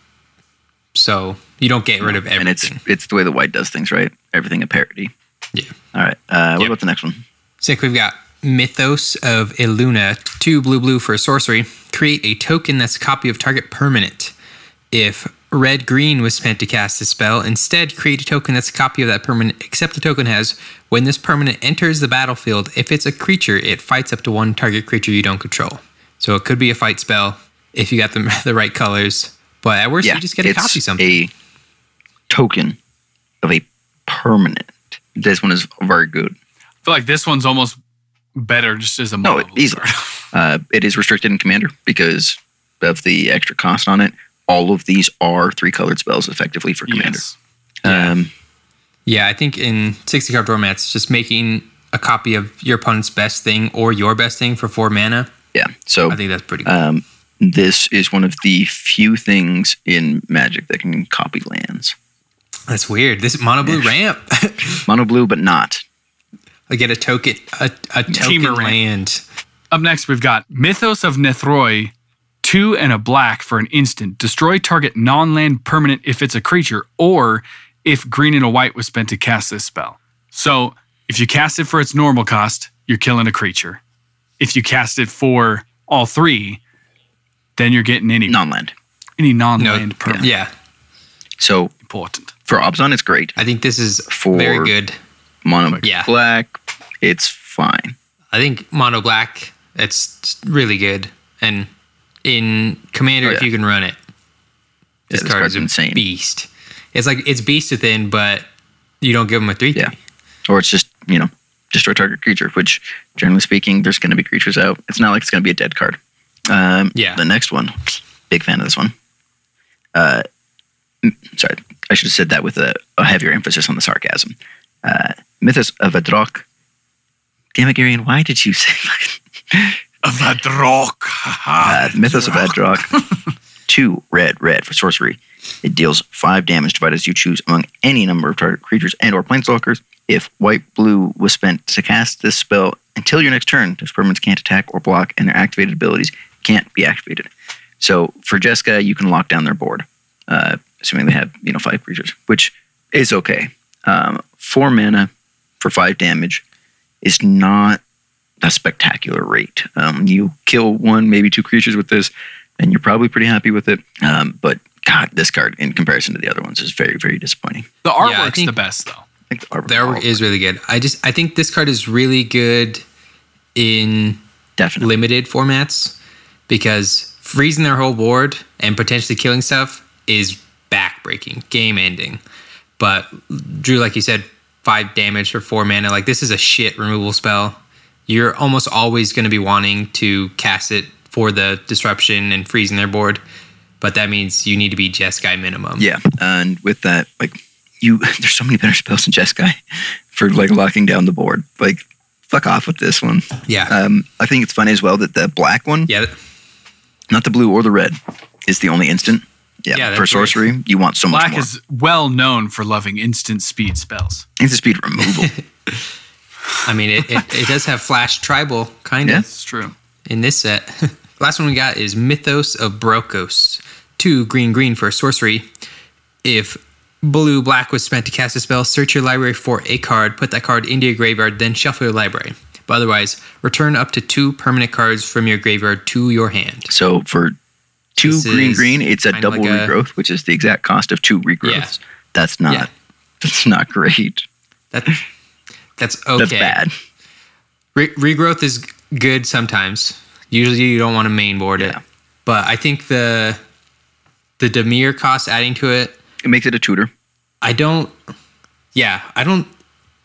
tutor for either your best thing, and then you get whatever your best thing. You can put it in your hand. Yeah, you tutor for your best thing, and then you put whatever is the best thing currently in your graveyard into your hand. That's better. That's a lot better, right? If you were to split the cost as demonic tutor plus regrowth, tell someone that you're getting demonic tutor and regrowth for 4 mana, and they're probably like, well, that's how much demonic tutor and regrowth would normally cost. So yeah, I'll pay that. Well, yeah, as long as your best thing is a permanent card. Because you can't get your best removal spell unless it's put it into your hand. Murderous Rider. Unless it's that's true. Well, I mean, you could, if you're doing some sort of recursion outside of just this one card, which the assumption is you are, you could go get your best spell, return 2 permanents, and then have, Eternal Witness or some shit to go grab that best spell, whatever. But true. I still think that's a lot of hoops to be doing, whereas I'd rather just pop 1 card onto the battlefield. I don't have to cast that shit. Yeah. I think people might try and make a Garuda Sultai deck with this, where you tutor for your best thing, pitch it into your graveyard, get 2 things back, play Garuda, mill some more, and then cheat your best thing out. Yeah. But that sounds like a lot of That's step 1, have this specific deck. Step 2, that deck needs to be more specific so you can have your companion. Step 3, jump through 2 more steps. Step 4, which is actually step 6, hopefully win the game. Get all the cards at the right order. Yeah.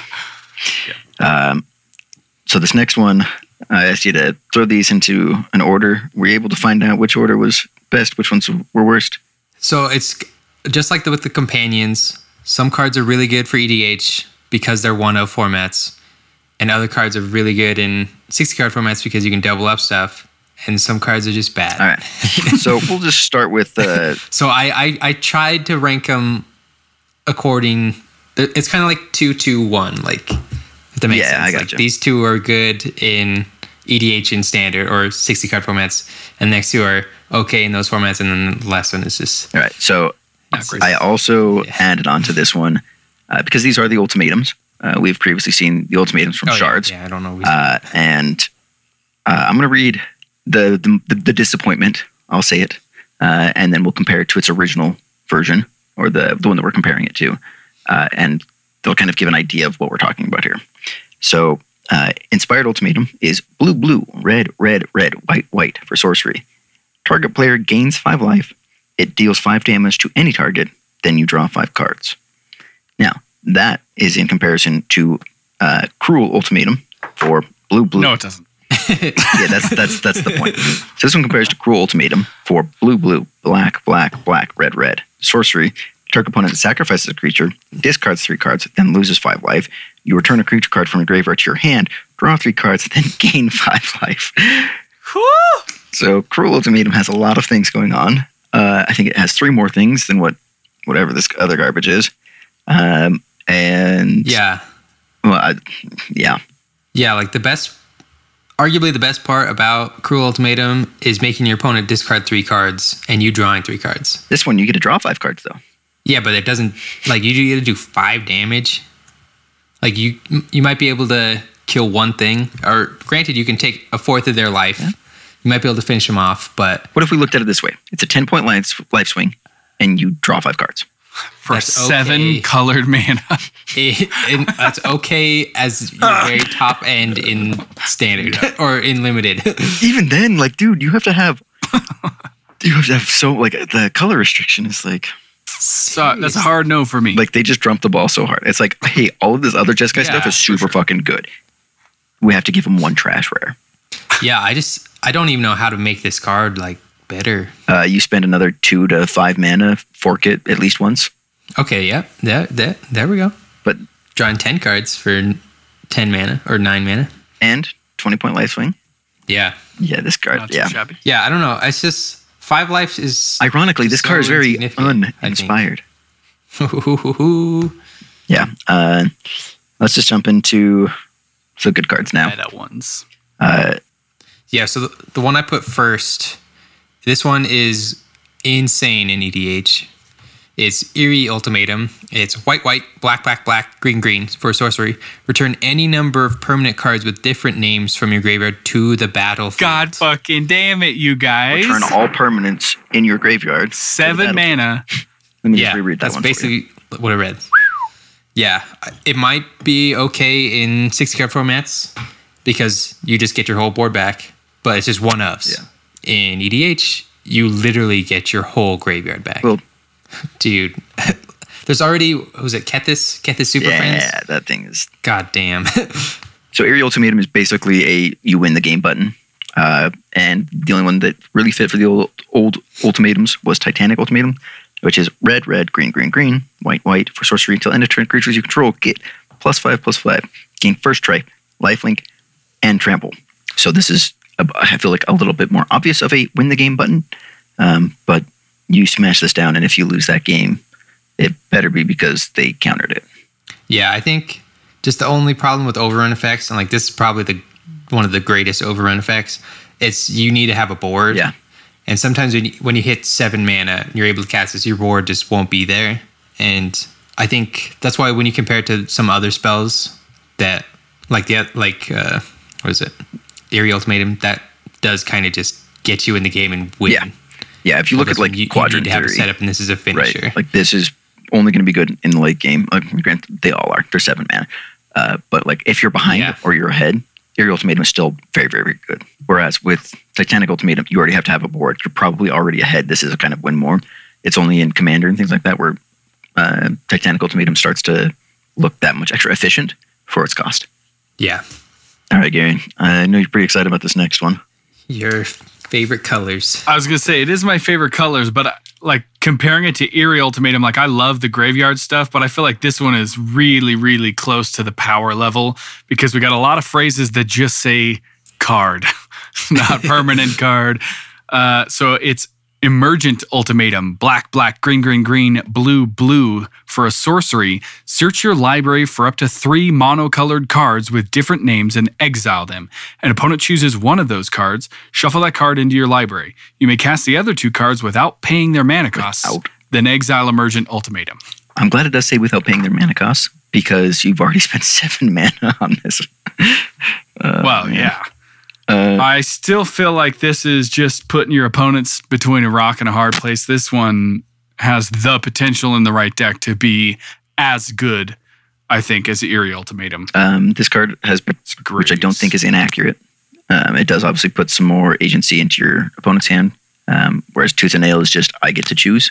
But Tooth and Nail is like 8 mana altogether. This is potentially just 7.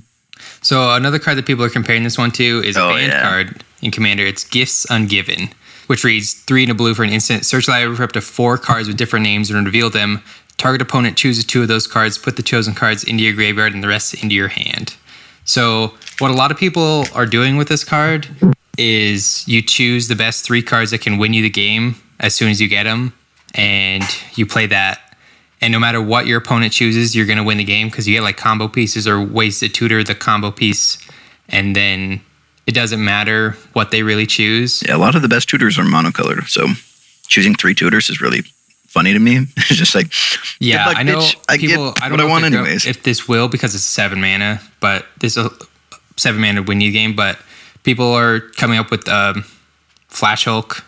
Well, not Flash Hulk anymore because Flash is banned, but they're Tymna Thrasios decks. And so obviously weird. It's like you could play this card on a Consultation deck.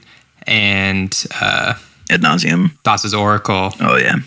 And they're 3 monocolored cards, but they're not 3 different color monocolored cards. So you could get 3 of the same color as long as they're monocolored. Yeah, so I think one of the lists was Demonic Consultation, Thassa's Oracle, and Expropriate. And so you either lose a game that turn or you give them extra turns that they're going to win the game on. And so funny. It's just a 7 mana. You just grab Expropriate, Omnipotence, and some other stupid shit. Yeah, that's another list. I can't remember the other one. I think it might have been Enter the Infinite. Yeah, that's the one I was thinking. And so no matter what you're doing, you're either giving them turns or giving them their whole deck. And you're casting up there. Yeah, you're casting these. You're not just playing them for free. So these are taking your Emrakuls and all this gross shit. Like you can do a lot. Yeah. Yeah. There's no good answer as the opponent on this card. You're just like, fuck me. Yeah. Yeah, it's not like this card is still good, but I don't know how good it's going to be in 60 card formats. Yeah. Because you will get your best stuff and you get to cast it for free, but I don't know if there's any win the game immediately. Probably in Legacy and Vintage and stuff like that. They don't ever get to 7 mana. I'm not sure. I'm not sure in mono or in modern how easy it is to get 7 colored mana and then go off. Yeah, not right now. There's not really a great way to do that. But yeah, I'm sure there's some cool Sultai stuff you could do. But yeah, this card, it's a good thing that it exiles itself. Yeah. It would have That's how you know Wizards was thinking about the power level when they have the card exile itself. Yeah, but they still this shit gave just you 3 needs cards. To disappear. Like most things that we refer to as combos are 2-card combos. And so it's like that's why in combo decks you'll always get something to help you win. Yeah. This is just guarantees win when you get 7 mana in those colors. For sure. So the comparison here is Brilliant Ultimatum. So white, blue, blue, blue, black, black. For sorcery, remove the top 5 cards of your library from the game. An opponent separates those cards into 2 piles. You may play any number of cards from one of those piles without paying their mana costs. So if you, again, are, say an Esper and can stack the top of your deck, well, then your opponent has a very tough choice. So if you look at Fact or Fiction, generally speaking, as someone who is playing that card, you want to choose, and this is the very generalized rule, is you want to choose the card that has the most to put in your hands. This, you get to cast them. So each of those cards is, that much more impactful immediately. And so good luck, opponent. Like you have a tough choice to make for, again, like Commander. And this was probably pretty solid in its time because something like this helps you just finish a game in Standard, but I don't see where it has any play outside of like its original Standard environment, limited environment, and then Commander at this point. Yeah, this one is really hard because like Emergent Ultimatum, you just kind of win the game. Well, this one, you're going to be up, but they can easily just choose or like split the cards up where you can't win the game. Yeah, they can put your like combos that are split, and then you choose. Yeah, they kind of have too much control. All right, so next one is Genesis Ultimatum. So this is the Teamer one. Green, green, blue, blue, blue, red, red. It's a sorcery. Look at the top 5 cards of your library. Put any number of permanent cards from among them onto the battlefield and the rest into your hand. Exile Genesis Ultimatum. So again, like Corey was just saying, with Emergent Ultimatum, if they put Exile on it, it's probably a pretty powerful effect. Teamer likes certain things, permanence being among them. So I don't see as to where you're losing value off of this card. You're also in blue and red, which means that you can fork this one. And 9 mana for doubling this effect is well spent. Yeah, I think this one is kind of harder to look at or gauge it because 7 mana for 5 cards that you don't get to choose doesn't sound very good. Like, yeah, you get to put them onto play, but what if you get like 3 lands and 2 instants? Then it's almost as bad as Inspired Ultimatum, where you just paid 7 mana to draw a couple cards, and then it exiles itself, so you can't really get it back. So I think the power level of this card is just too variable for it to be built around consistently. I think it's still very, very powerful, especially in these colors. Yeah, I think that... But you kind of have to stack your deck on the high side, which might fuck up your curve and not help you get to 7 mana to cast it. So this one is kind of similar to Brilliant Ultimatum, like we just read, but it also fits kind of nicely with Clarion Ultimatum. So this one is green, green, white, white, white, blue, blue. For sorcery, choose 5 permanents you control. For each of those permanents, you may search your library for a card with the same name as that permanent. Put those cards into play tapped, then shuffle your library. So that card has very, very fringe play in Commander. I'm sure that it was probably a beatdown in its own standard environment.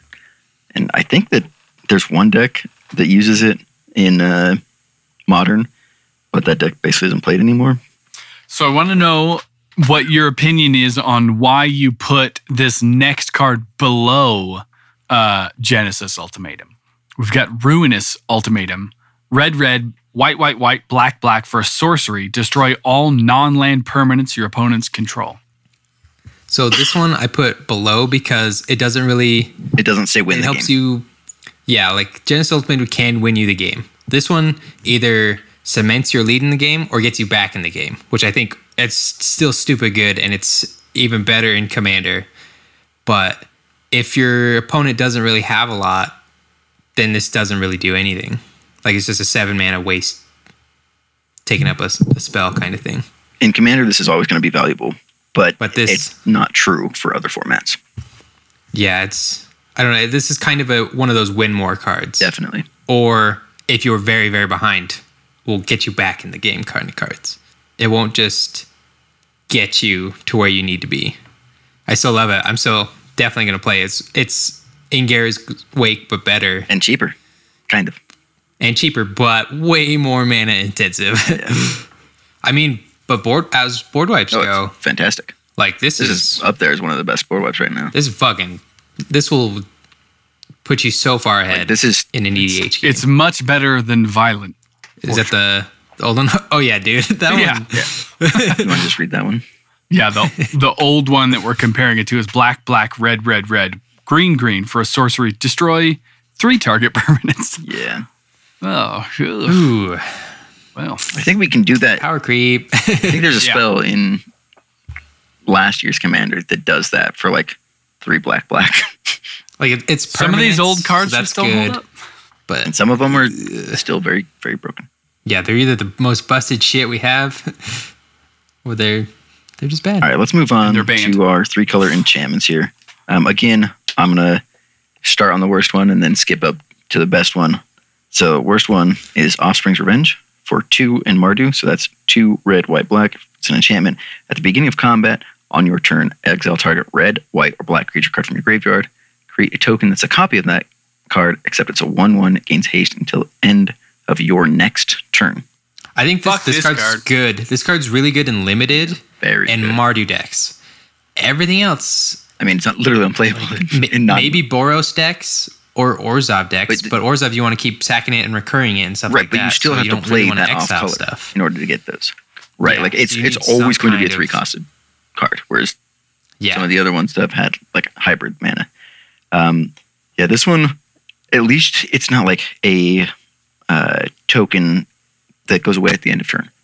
Right, that's a token that does stay. It's a 1/1, but it has all of the abilities and shit.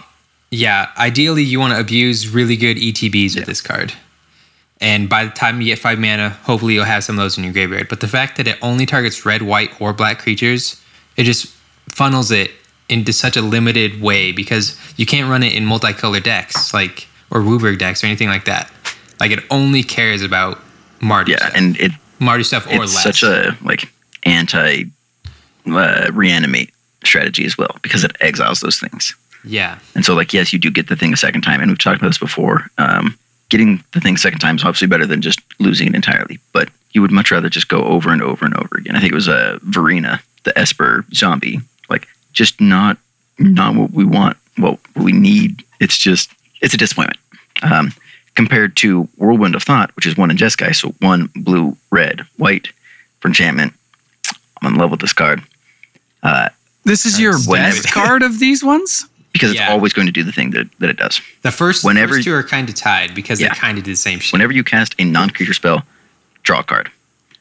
I would agree that this is tied with that's all. Tied with the next one because there is no downside. This thing is always, always, always going to do what you want it to do. The next one we've talked about before, but it does have a downside that is sometimes way too steep. It has massive upside, larger than just drawing a single card, because literally drawing 2. But the downside on it, if you're not able to capitalize on the effects that this presents, then it is just going to punish you. Yeah, it's Song of Creation, 1 green, red, and a blue for an enchantment. You may play an additional land on each of your turns.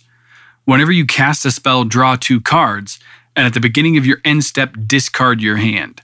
'Tis good.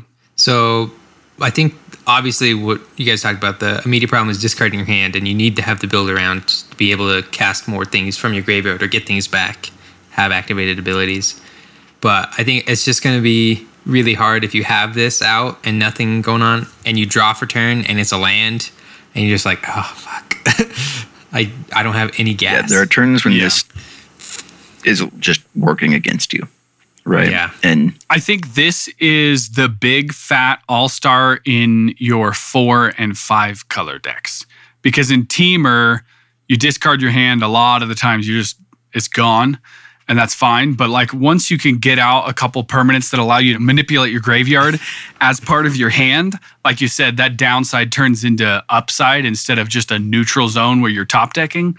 But yeah, I mean, you're definitely, and knowing me, the worst fucking luck in the world, I'm going to draw 3 lands. And they're all going to be like, you guys are fucked. And then, I'm going to be screwed. Yeah, but yeah, that's exactly the issue with this one, right? Like just because you're allowed to play an extra land in a turn doesn't mean you're going to be able to play an extra land each turn. Yeah, and I mean, if you can string spells together, you're refilling your hand forever, for days, but then you still have to discard at the end. Yeah, and so that's what it comes down to, right? Is that basically just says your maximum hand size is 0. So like you always have to be going through everything in your hand every single turn. But by going through everything in your hand, unless you can skip your end step. Ooh. Right? But by going through Sundial Infinite. By going through and like churning through your deck, you're drawing more cards, which means that you're going to discard more cards, which means that you have to have built-in graveyard synergies. You just do. Otherwise, this card is going to you're going to nut, and then you're not going to do anything the rest of the game. Yeah, you got to have payoffs. This is definitely the enabler for the whole deck, but you need payoffs or else you're dead. Yeah, in the Escape deck, this thing is unreal. Every other deck, it's like, I hope that you have something. And not regrowth, reanimate. Yeah, I think another really hard thing about Song of Creation is that when you play it, you're getting rid of your hand that turn. Yep. So you better play your other land and hope you have a 1-drop or something, because all your cards are dead. Yeah, well, it doesn't matter what you have. Unless they all have escape. Right? Because so don't pick this up in draft. This might be too hard. Oh, I'm going to pick it up in draft. You kidding? I was going to say, or do and just say, fuck it. This is a first pick for me. It's a bad one, but like, goddamn, I'm doing it. I mean, it's fun, but I don't know. So the next one we have, I don't know, the next 2, I don't know, like all 4 of these cards, besides the Mardu one, are really, really good in the decks that they want to be in. Yeah. So this next enchantment is Death's Oasis. It's Abzan, so it's white, black, green for an enchantment. Whenever a non-token creature you control dies, put the top 2 cards of your library into your graveyard. Then return a creature card with lesser converted mana costs than the creature that died from your graveyard to your hand. And has pay 1, sacrifice Death's Oasis. You gain life equal to the greatest converted mana cost among creatures you control. Last ability is a throwaway. Basically Yeah, the last is just like a Hail Mary, like you need to stay in the game. But the first ability, it's just Scrap Trawler for creatures, for non-token creatures.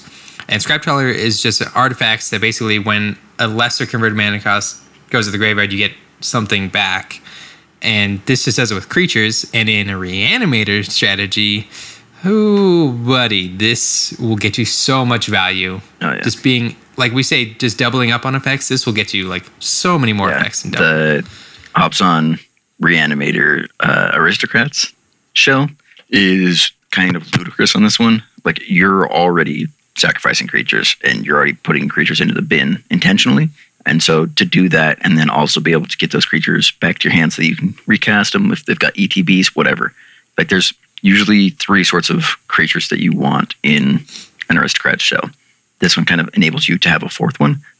So normally you have like your sacrifice creatures, your creatures that have something happen when they die, and the things that allow you to like capitalize off of them dying. So this is technically that 3rd category, but now you can also focus on ETBs, which are then creatures that you want to die. And so like you can cycle these, and like the potential for this one is definitely real because you can start to build up, especially if like you're sacrificing them for mana, then you start to build up and put bigger and bigger creatures. And then once you get to like anything that is of decent size, it doesn't matter what you sacrifice, you're bringing something back to your hand. Yeah, the next one we've got is Titan's Nest 1 in Sultai for an enchantment. At the beginning of your upkeep, look at the top card of your library. You may put that card into your graveyard. Exile a card from your graveyard, add 1 generic mana. Spend this mana only to cast a colored spell without X in its mana cost. So give all of your spells Delve. Yeah, I mean, this is, it's got some upside, for sure. Delve is not a powerful mechanic at all. It is not broken, and it is not abusable. I when I first read this, I thought it said with X and not without X, so it's much better than what I thought. Yeah, but still, if it had only X, then it's just like, hey, here's your Hydra tribal enchantment. Yeah, I was like, I don't want to play Sultai Graveyard Hydra. What the fuck are we talking about here?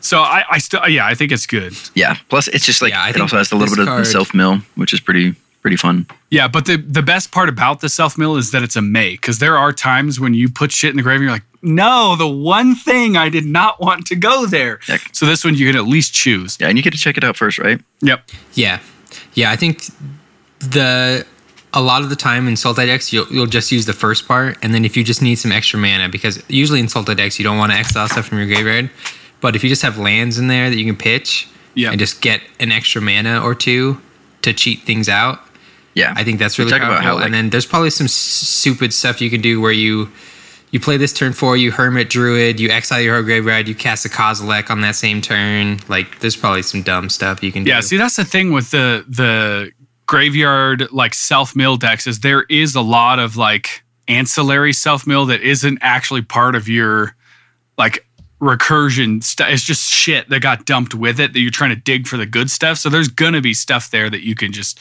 pitch and cheapen everything. Yeah, for sure. I think it's funny that, we talk about life gain being bad, but incidental life gain is good. This is kind of like a weird, awkward incidental ramp. And if that's not good, I don't know what it is. Like, maybe I'll ramp, maybe I won't. We'll see. Well, let's jump into the colorless rares. We've got artifacts first. We talked about Crystalline Giant on our spoilers episode.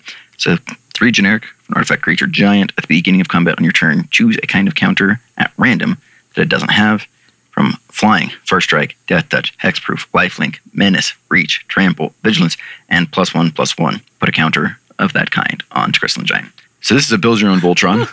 It's also, if you're able to move counters around, just like whatever you need at that situation. It's just a counter spawner. And if you choose +1/+1, proliferate sure does work on those. Yeah, I think run this card no matter when you get it. It's just going to be good. Yeah. But the only thing holding back is that it's at random. And so it'll take some turns, but it'll eventually turn into something super good. It turns into a 3 generic mana kill on sight eventually. They have to get rid of it. You can't just let it sit. But that's like 8 turns. Maybe, yeah, but what if it gets the one thing you need, right? What if it's flying or death touch? What if it gets hexproof first? Yeah. All right, so the next card we have the next one we've also talked about before. The Ozolith. So just 1 generic mana, legendary artifact.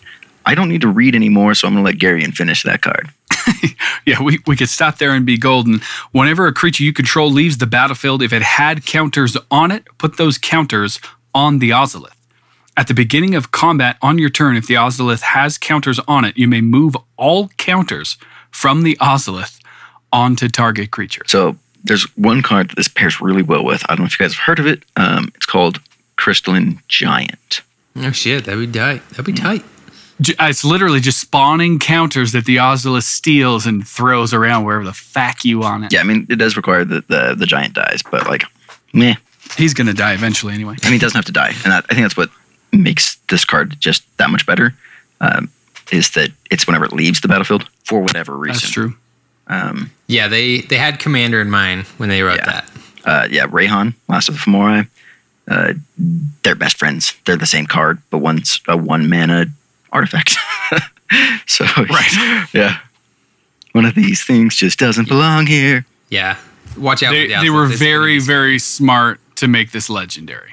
And last but not least, it'll just keep getting bigger and bigger. Yeah, right. Yeah. Last but not least, on our list of rares are the new lands. These are the triomes. So again, Indatha, Ketria, Rogrin, Savai, and Zagoth. Those are the triomes, and they're the best lands that WotC has come up with in a long time, since Shocklands probably. I mean, there's Prismatic Vista, which is way better, and then there's the Fabled Passage. I think those two lands are some of the best lands. I would argue that these are are also fetches. Yeah, so. Exactly. I was going to say, I would argue that this is up there with them, strictly for what they do in the environment that they're in. I think these are the best since the bicycle lands. Oh, right. I forgot about the bicycle lands in what they do. Yeah, that's fair. Considering these are tricycle lands. Yeah. Which are, it's too good. Yeah, it's just fun to say. Easy. Yeah, it's just fun to say. Yeah, so people are calling these the triome lands, but tricycle lands. It's because we had something else that was named the tricycle lands. I don't remember what it was, but they have 3 different basic land types, which is just absolutely stupidly powerful when we have fetches out there. We kind of alluded to it, but they all have cycling for 3, and the only downside is that they come in tapped, which is the only reason they are balanced. Yeah, if they didn't come in tapped, these would be arguably just the strongest lands in the game. Yeah. Wicked good. Like, I'm sorry, but your normal basic land and your these are better than duels. OG duels. Yeah. If they didn't come in tapped. Yeah, it's 3 types and cycling. Like, tapped for that one time when you didn't need your duel. Yeah, this duel is trash. I don't need it. Sometimes buy you. Can you imagine being in that situation? Buy you? Give me a land. So I'd rather just draw a card. I think these are really good, especially in fixing in 60-card decks and limited environments. They're going to be really good fixing, but them coming in tap just hinders them. It hinders their power level a lot. So you want to fetch them, you want to tutor for them, and just get them in on as an additional land drop. Yeah, and then, but the upside is that you can cycle them when you don't need the mana. So I think they're going to see a lot of play, just like the bicycle lands, but they're not. I don't think. I think that in most situations they're going to be powerhouses in this form. Yeah, I think that we're running in most situations they do just replace the bicycle lands. But yeah, I think my biggest problem with them is when we start cracking packs, either for drafting or in our sealed pool. One of these motherfuckers is going to steal one of my rares, and I know it. And then I'm still going to play. It's going to be in the off colors that you're going to play. That's what I was going to say. And you're going to look at the price and be like, worth. It's like, at least I don't have to pay for Another thing, the art is awesome. Incredible. And like the promo versions are fucking incredible. Like they did really fucking well with it. Like, it shows the biome that they're in so well. And like you can see what creatures. I think either these guys play Magic. Yeah, either these guys play Magic or Wizards wrote up like a 5-paragraph prompt for these lands. Because it's like, holy shit, I'm in the world of Temur. Yeah. And so the last one we have here is Bonder's Enclave. And it's just land, taps to add, colorless. It's fine, doesn't come in tapped or nothing.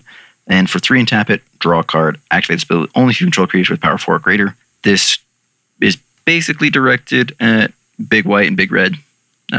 Sometimes you just need to be able to draw a card. You'll spend 3 mana to do that.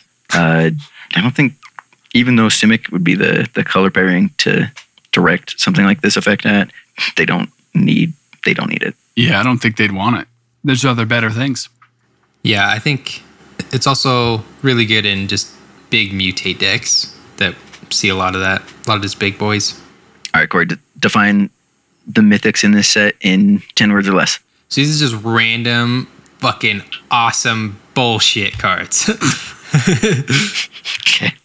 Accurate. You could take out like 3 of those words and make a more eloquent sentence, but hell correct. No, so we've got basically just random mythics that are too strong for what they do. We've got some planeswalkers, that are just super good.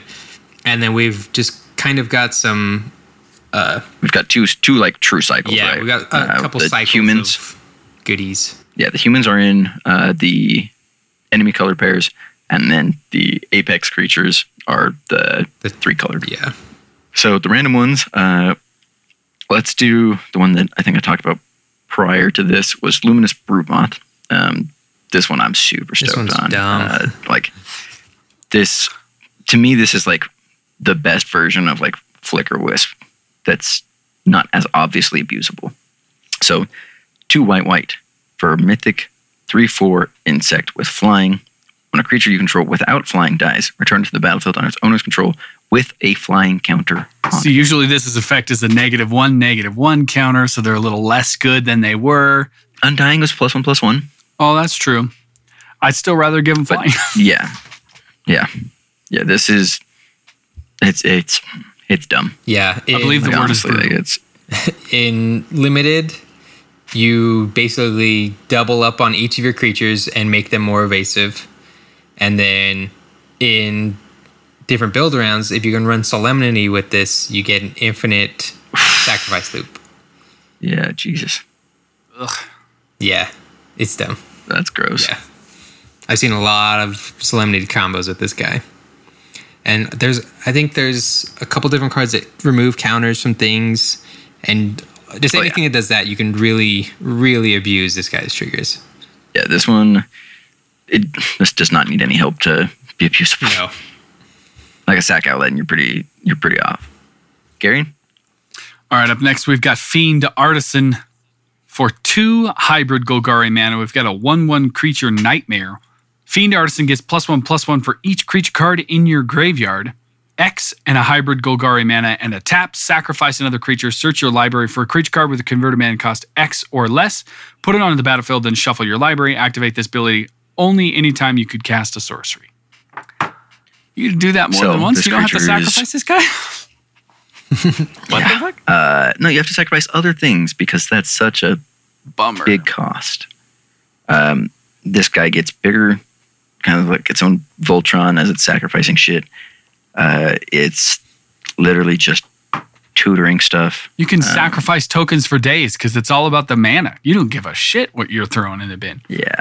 Yeah, it's kind of like Fauna Shaman in that you sacrifice something instead of discarding something, and then you kind of get your best thing or what you need right now. It's like Pod plus Fauna Shaman. And then it's kind of goify because it gets bigger and bigger the more shit is in your graveyard. Like it might be just a 2 mana 5/5 that you never sacrifice anything. It's just a 2 mana 5/5. True. Yeah, that is. And being non-legendary, this guy's gonna see some shit. Yeah, this is a really good card. Yeah. Yeah, I think one of the first things that people are going to do with this one is pay 3 mana, sacrifice something, and go get another copy of it. Yeah. Like at worst, you just tutored for another 2/2 that is just going to continue to grow along with it. Yeah, the fact that it puts it onto the battlefield. Like if you spent just like 3 turns sacking a creature to get another one of these, and just do that over and over again, assuming that you have like some way to make tokens or something like that in addition to that, and like in 3 turns you have 3 6/6s that are just going to fucking... Has Dominaria rotated out yet? Yes. It has? So that Saproling deck isn't quite as good, but there's still some gross stuff you can do with this guy. Yeah. Oh, yeah. And in Commander, this dude is... Yeah, dumb, I think just being hybrid mana lets it just be a lot more flexible in 60 card formats. Anything. Yeah, they need to stop printing activated abilities that have hybrid mana. Whether it's like Phyrexian mana or like colored hybrid mana or the colorless colored hybrid mana. No, they should print more Phyrexian mana. Way too good. I mean, they should do that, but they should stop putting on good dudes like this. Like this can just go in just a mono black deck. That's how disgusting this is. Even in a mono green deck. Yeah, that's true. Like, all right, great. Why don't you read the first two planeswalkers here? Okay, so the first planeswalker. Both of them kind of like play into you as a person. I do like both of these guys. So the first one we got is Luca. I don't know. Copper Coat Outcast. It's 3 red for a 5 loyalty counter planeswalker.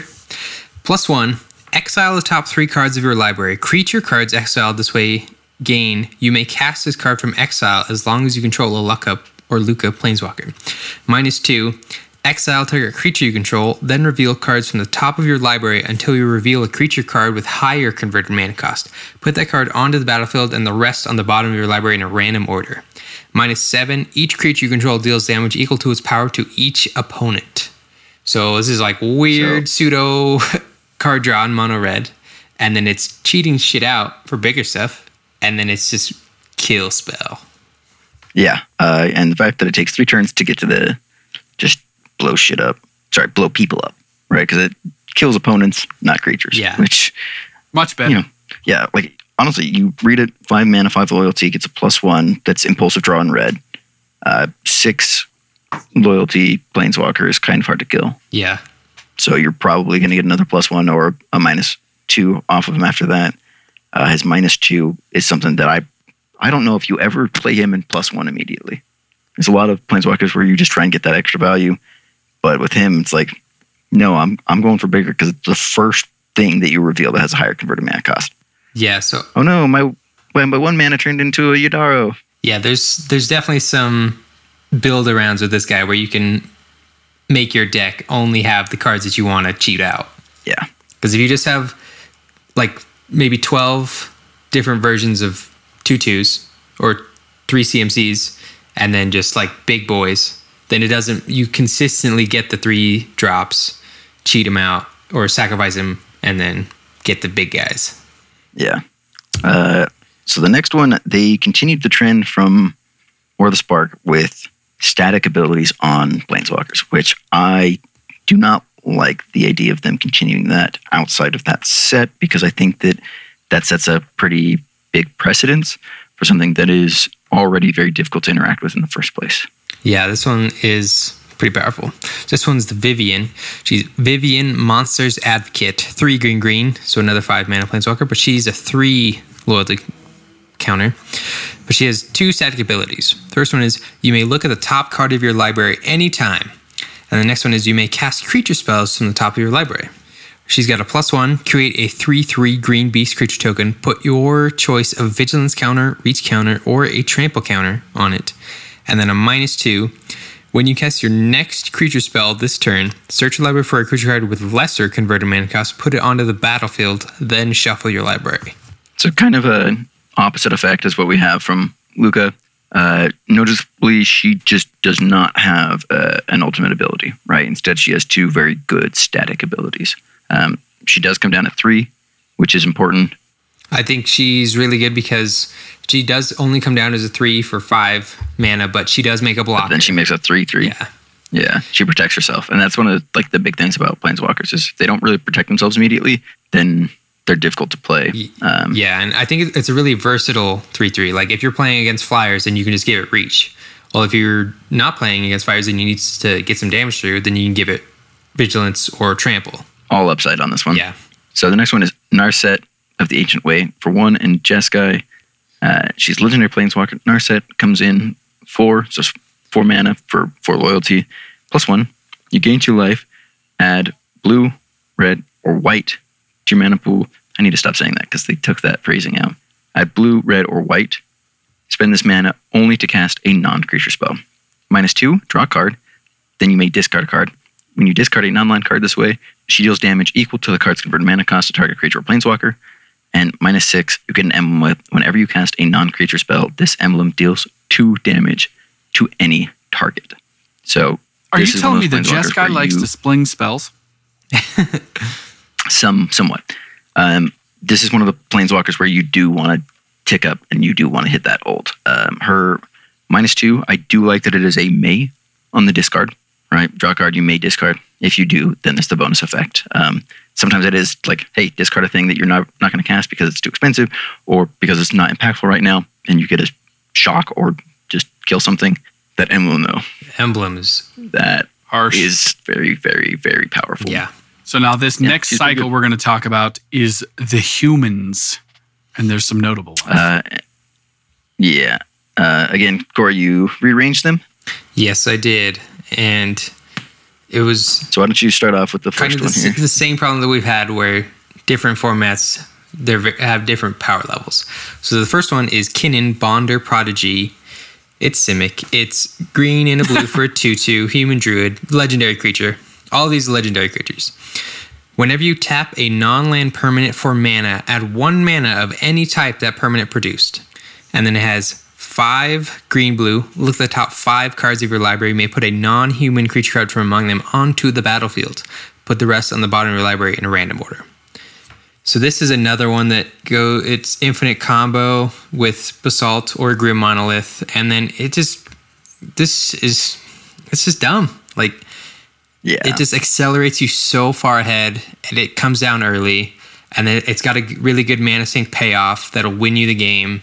Ooh, 2 mana, buddy. Double your mana rocks, and then also have somewhere to put all that fucking mana you just made. Yeah. I like that. Simic does not need help.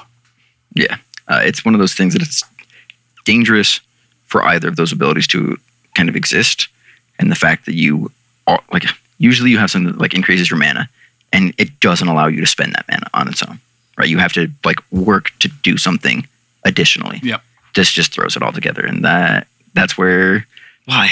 Again, seriously, there's some cards here. It's just, yeah, it's really good. I think it's kind of busted in bad card design.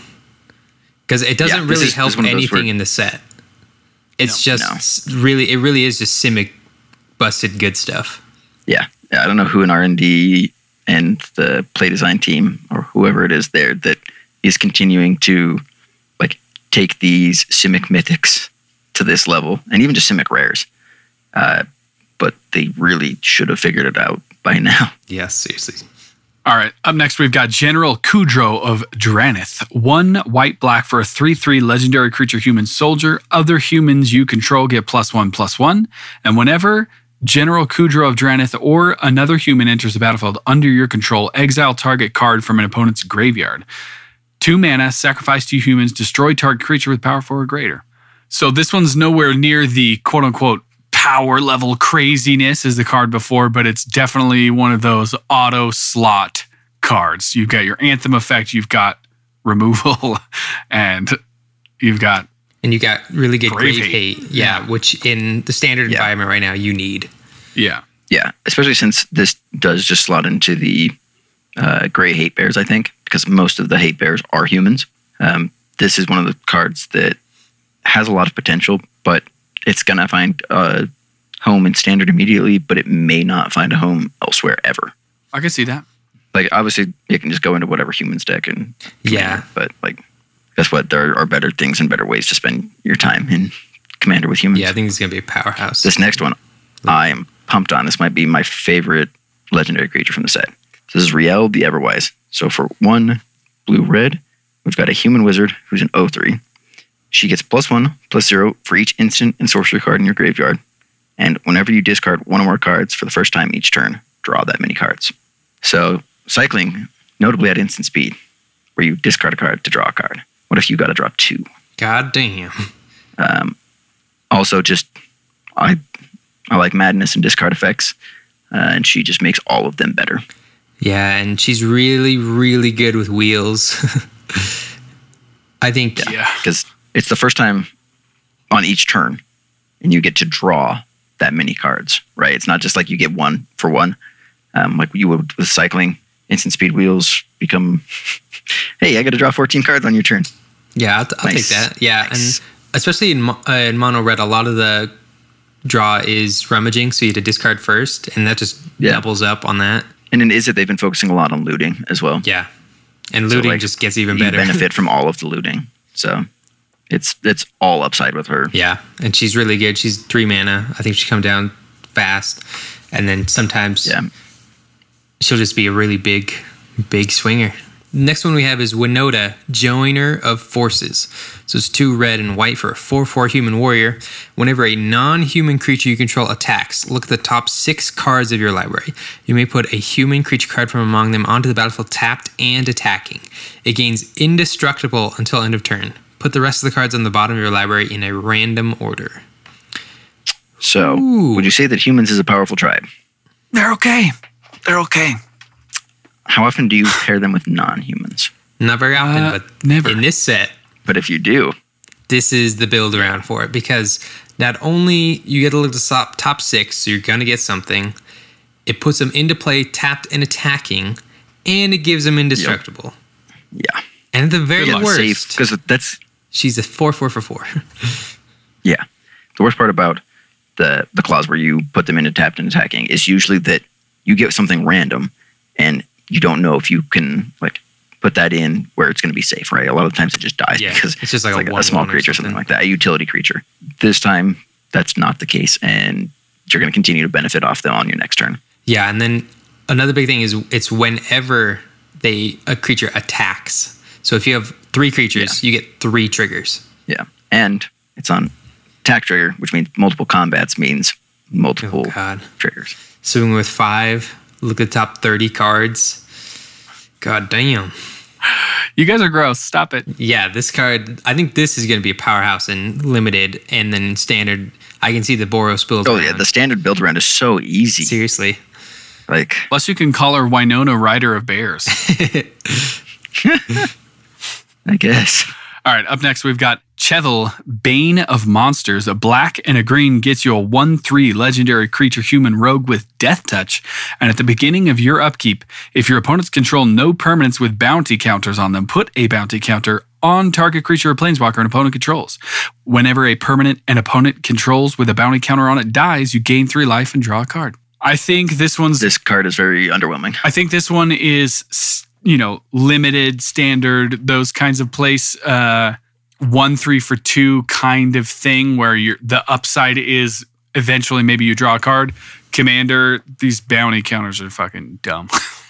Yeah, I put this one last because as you see with the other cards, they kind of help do what they want to do. Yeah. And this puts bounty counters on things, but it doesn't really help. And he has Death Touch. Yeah, but it doesn't really help. He can kill things. Kill the things. If you put it on their best creature, then they're just not going to block with Chevel. Or if they kill Chevel, then you lose him and you can't put any more bounty counters on things. So you only get to do that once. If you put on a Planeswalker, it might just never die throughout the whole game. I think it's one of those things where it's it has incidental value eventually, but like you said, it actively does nothing to help you except being a Death Touch creature. More to the point on that is that the only time that it triggers is if there are no bounty counters on a creature in the first place. Yeah. Right, which means you can only ever have one, which means that it's basically hey, this is the creature I'm going to try and kill. Okay, now I'm going to spend my turn trying to kill that creature. Right. Yeah, and then didn't do it, didn't get value, can't put anything else out.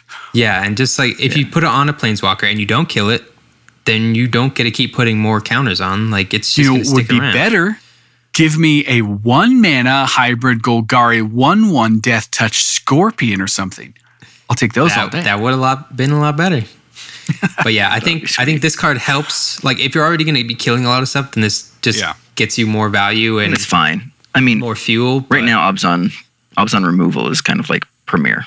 Yeah, but that's why I think if you're in sealed or draft or whatever, maybe you're picking this up for incidental value. But if you're building a deck, there's just other shit you can use. Yeah, that's just going to do a better job. Yeah, I can see there's a lot of uncommons that you probably pick over him. But in limited, this would be really good. You put it on their walls or something. In limited, I mean, it's scary, right? In limited, it's just a 1/3 Death Toucher. That in and of itself is just I know I'm going to try and kill you with combat damage. That is how I'm going to end a game of sealed. And now you're putting something that is going to help you benefit, put me further away from my goal, and also kill the creatures that I'm trying to kill you with. But everywhere else, it's I think another problem with it is it's 2 mana, so it comes down early, and you might put a counter on something just because you have to put a counter on it.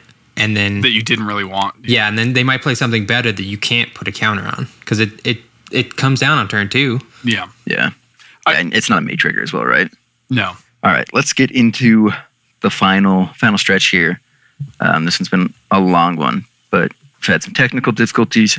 And also, it just so happens that all of the rares and mythics in here are impactful, aside from like Cheville, which is just kind of funny. Maybe it's a little sad. Maybe not so much funny.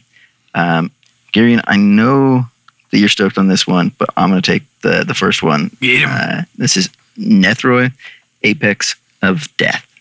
So for 2 and Abzan, we got a 5/5 legendary creature, Cat Nightmare Beast. Mutate cost for 4, hybrid Selesnya, black.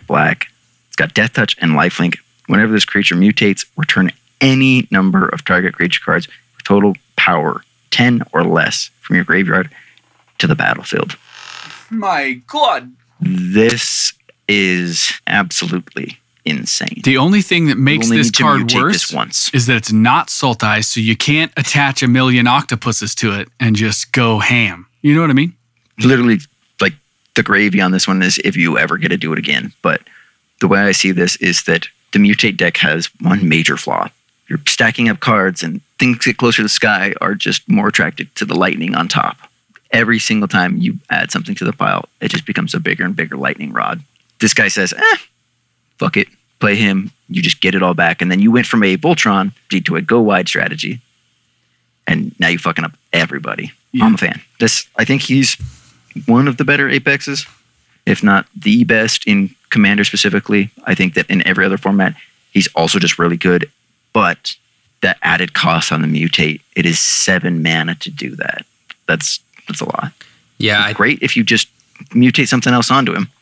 But yeah, I think he's really fairly costly because it's 5/5 for 5 Death Touch Lifelink. That's already super good. But then the 7 mana, it is kind of a game-winning effect. Like, yeah, I certainly hope so. You get so much value. But he's still so much better as you turn 5 on him? Yeah. He's still so much better as a mutate target, though. Oh, yeah. Because to plot this guy out as a Death Touch Lifelink 5/5 for 5 on turn 4 or 5, that's already doing so much work. Nobody's going to block this motherfucker. You're going to be gaining life. And then if you happen to mutate onto it, shit, bro. Yeah, the hybrid cost on the mutate is the thing that kind of like reels me back a little bit because I could almost see him as a Sultai card. Yeah. That you're just paying the green instead of the white and then you just have blue in your deck in addition to it. But then you're required to use that as his cost rather than having the flexibility. Right? Because he's in a base black deck that has either, like half green in addition to it and just like a splash of white or like split on those. But you have to have the black. Like that's what this card tells me. I think that's why it's so flavorful for his mutate cost to be that, because it's like, this is a black card that's also doing a couple other things sometimes. It's kind of Orzavi, kind of Golgari. Yeah. What I will say about this one, though, is that cares about power. You get all the walls you ever want back. Oh, yeah. All them walls. Next one we got is Eluna, Apex of Wishes. It's 2 green, blue, red for a 6/6 flyer trample.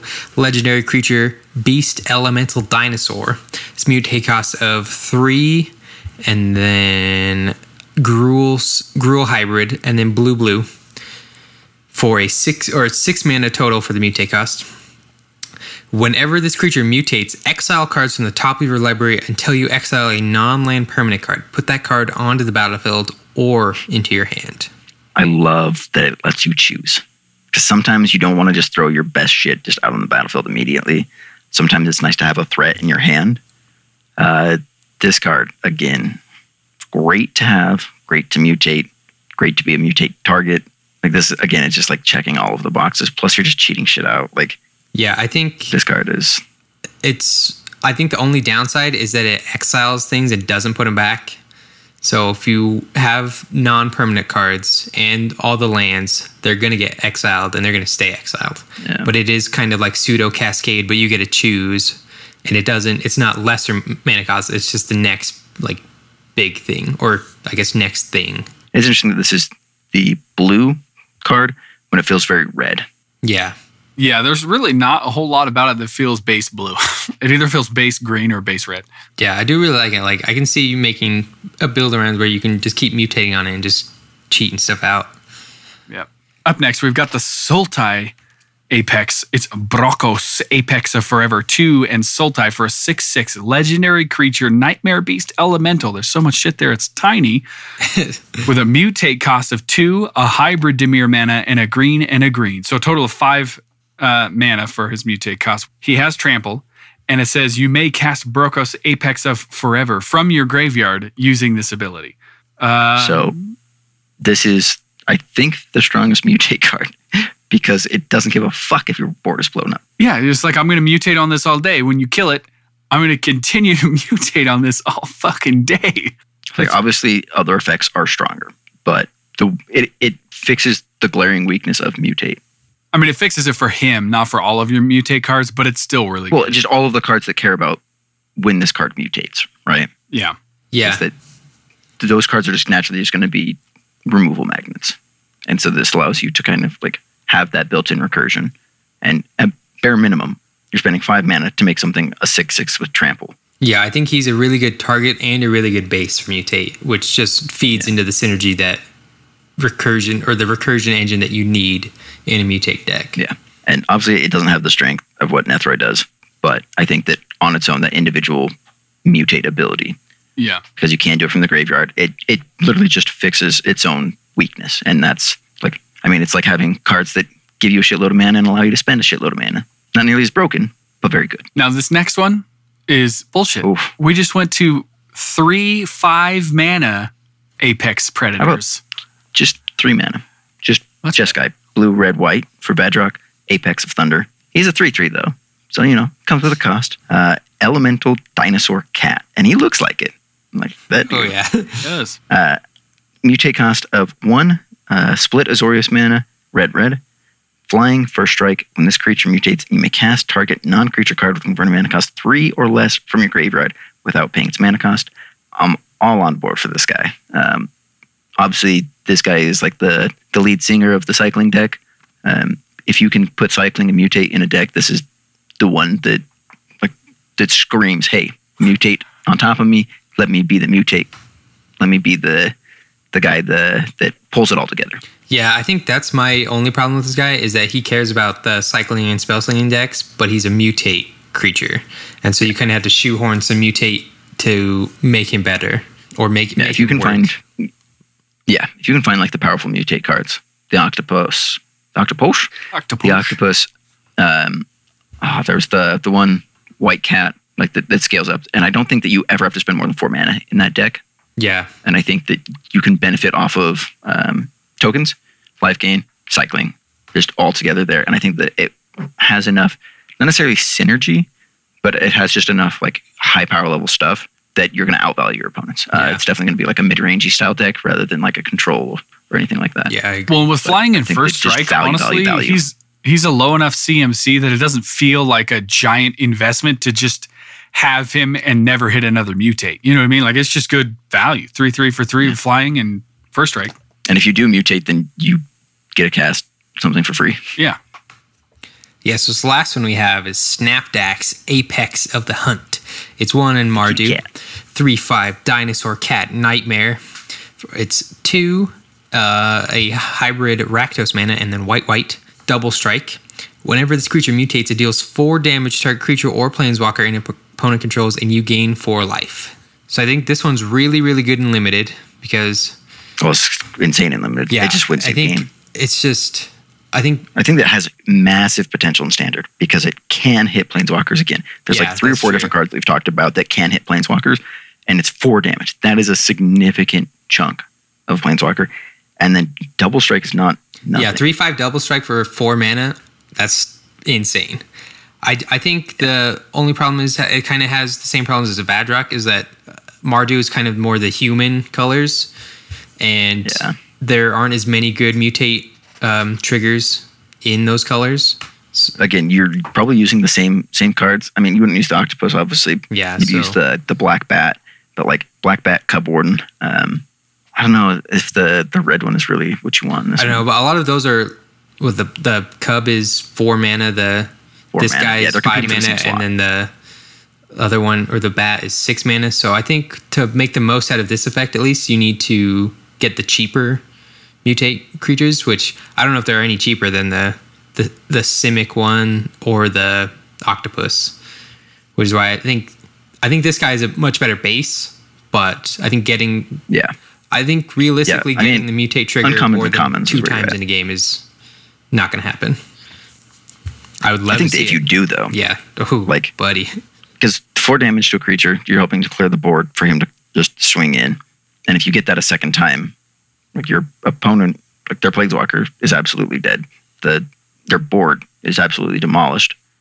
Yeah. It's interesting to see where it'll get played, if at all. Yeah. Yeah, I can see it just not being played for its mutate cost and just being played straight up 3/5 double strike for 4. Yeah, that has incidental mutate. Well, you guys, that was a lot. Officially the longest episode we've ever recorded in one. But this set's exciting. We're going to talk about some shit. There's just way too much new stuff, and way too much new stuff that has potential to be very, very powerful. Yeah. Realistically, we should have split this episode up in 2 as well, but we're powering through. Maybe we will. All right. So in the confines of Limited, obviously those rares and mythics that we talked about are backbreaking and just very strong. Good thing they're all in a set together, right? The commons and uncommons, we actually spent a long time talking about those cards because they also had pretty good impact across the board. We got some new stables in Commander just immediately. Basically anything with cycling can just be thrown into a deck. What do you guys think overall, specifically about Mutate? Is it a game changer? Is it a format breaker? Is there a format that's going to do best with it? We've gone through all of it. We've talked about kind of where they slot in. What are your final thoughts on Mutate before we move on to Commander 2020 next week? To me, I feel like there are things you can do with Mutate that are very good, but as an ability itself, I think it's certainly one of the weaker things we're getting as far as, the last 2-3 years maybe. Just because, like we said, you're kind of putting your eggs in one basket. You're getting multiple creatures effects, but you're losing the power and toughness and combat ability, and you're just risking a lot for sometimes good, sometimes middle of the road effects that, if you're looking for that extra advantage, extra effect, extra spell kind of thing, I think Planeswalkers are just a better investment. You know what I mean? And it feels kind of similar as far as what you're getting from that thing. I definitely wouldn't have compared them to Planeswalkers, but I see the idea there where they're not affecting combat and generally speaking not affecting life total changes. Yeah. So I think that's a nice perspective to have on it. My argument obviously is just people play Voltron all the time, right? Yeah. So Corey, what about you? I think they're going to be fun in draft and Limited, and dude, I think this set's going to be fucking insane. Really good. I think this going to be best in draft. Yeah, I don't think. Oh yeah. I don't think people will use Mutate as a main strategy in any other format, including Commander. I think it is really only useful in limited formats, and just having supplemental effects that you basically use them as one-off effects. I think the best case is the Octopus, where if you're swinging in and getting damage anyways, just drawing an extra card each time for 2 mana. People run enchantments that cost more and do less for that.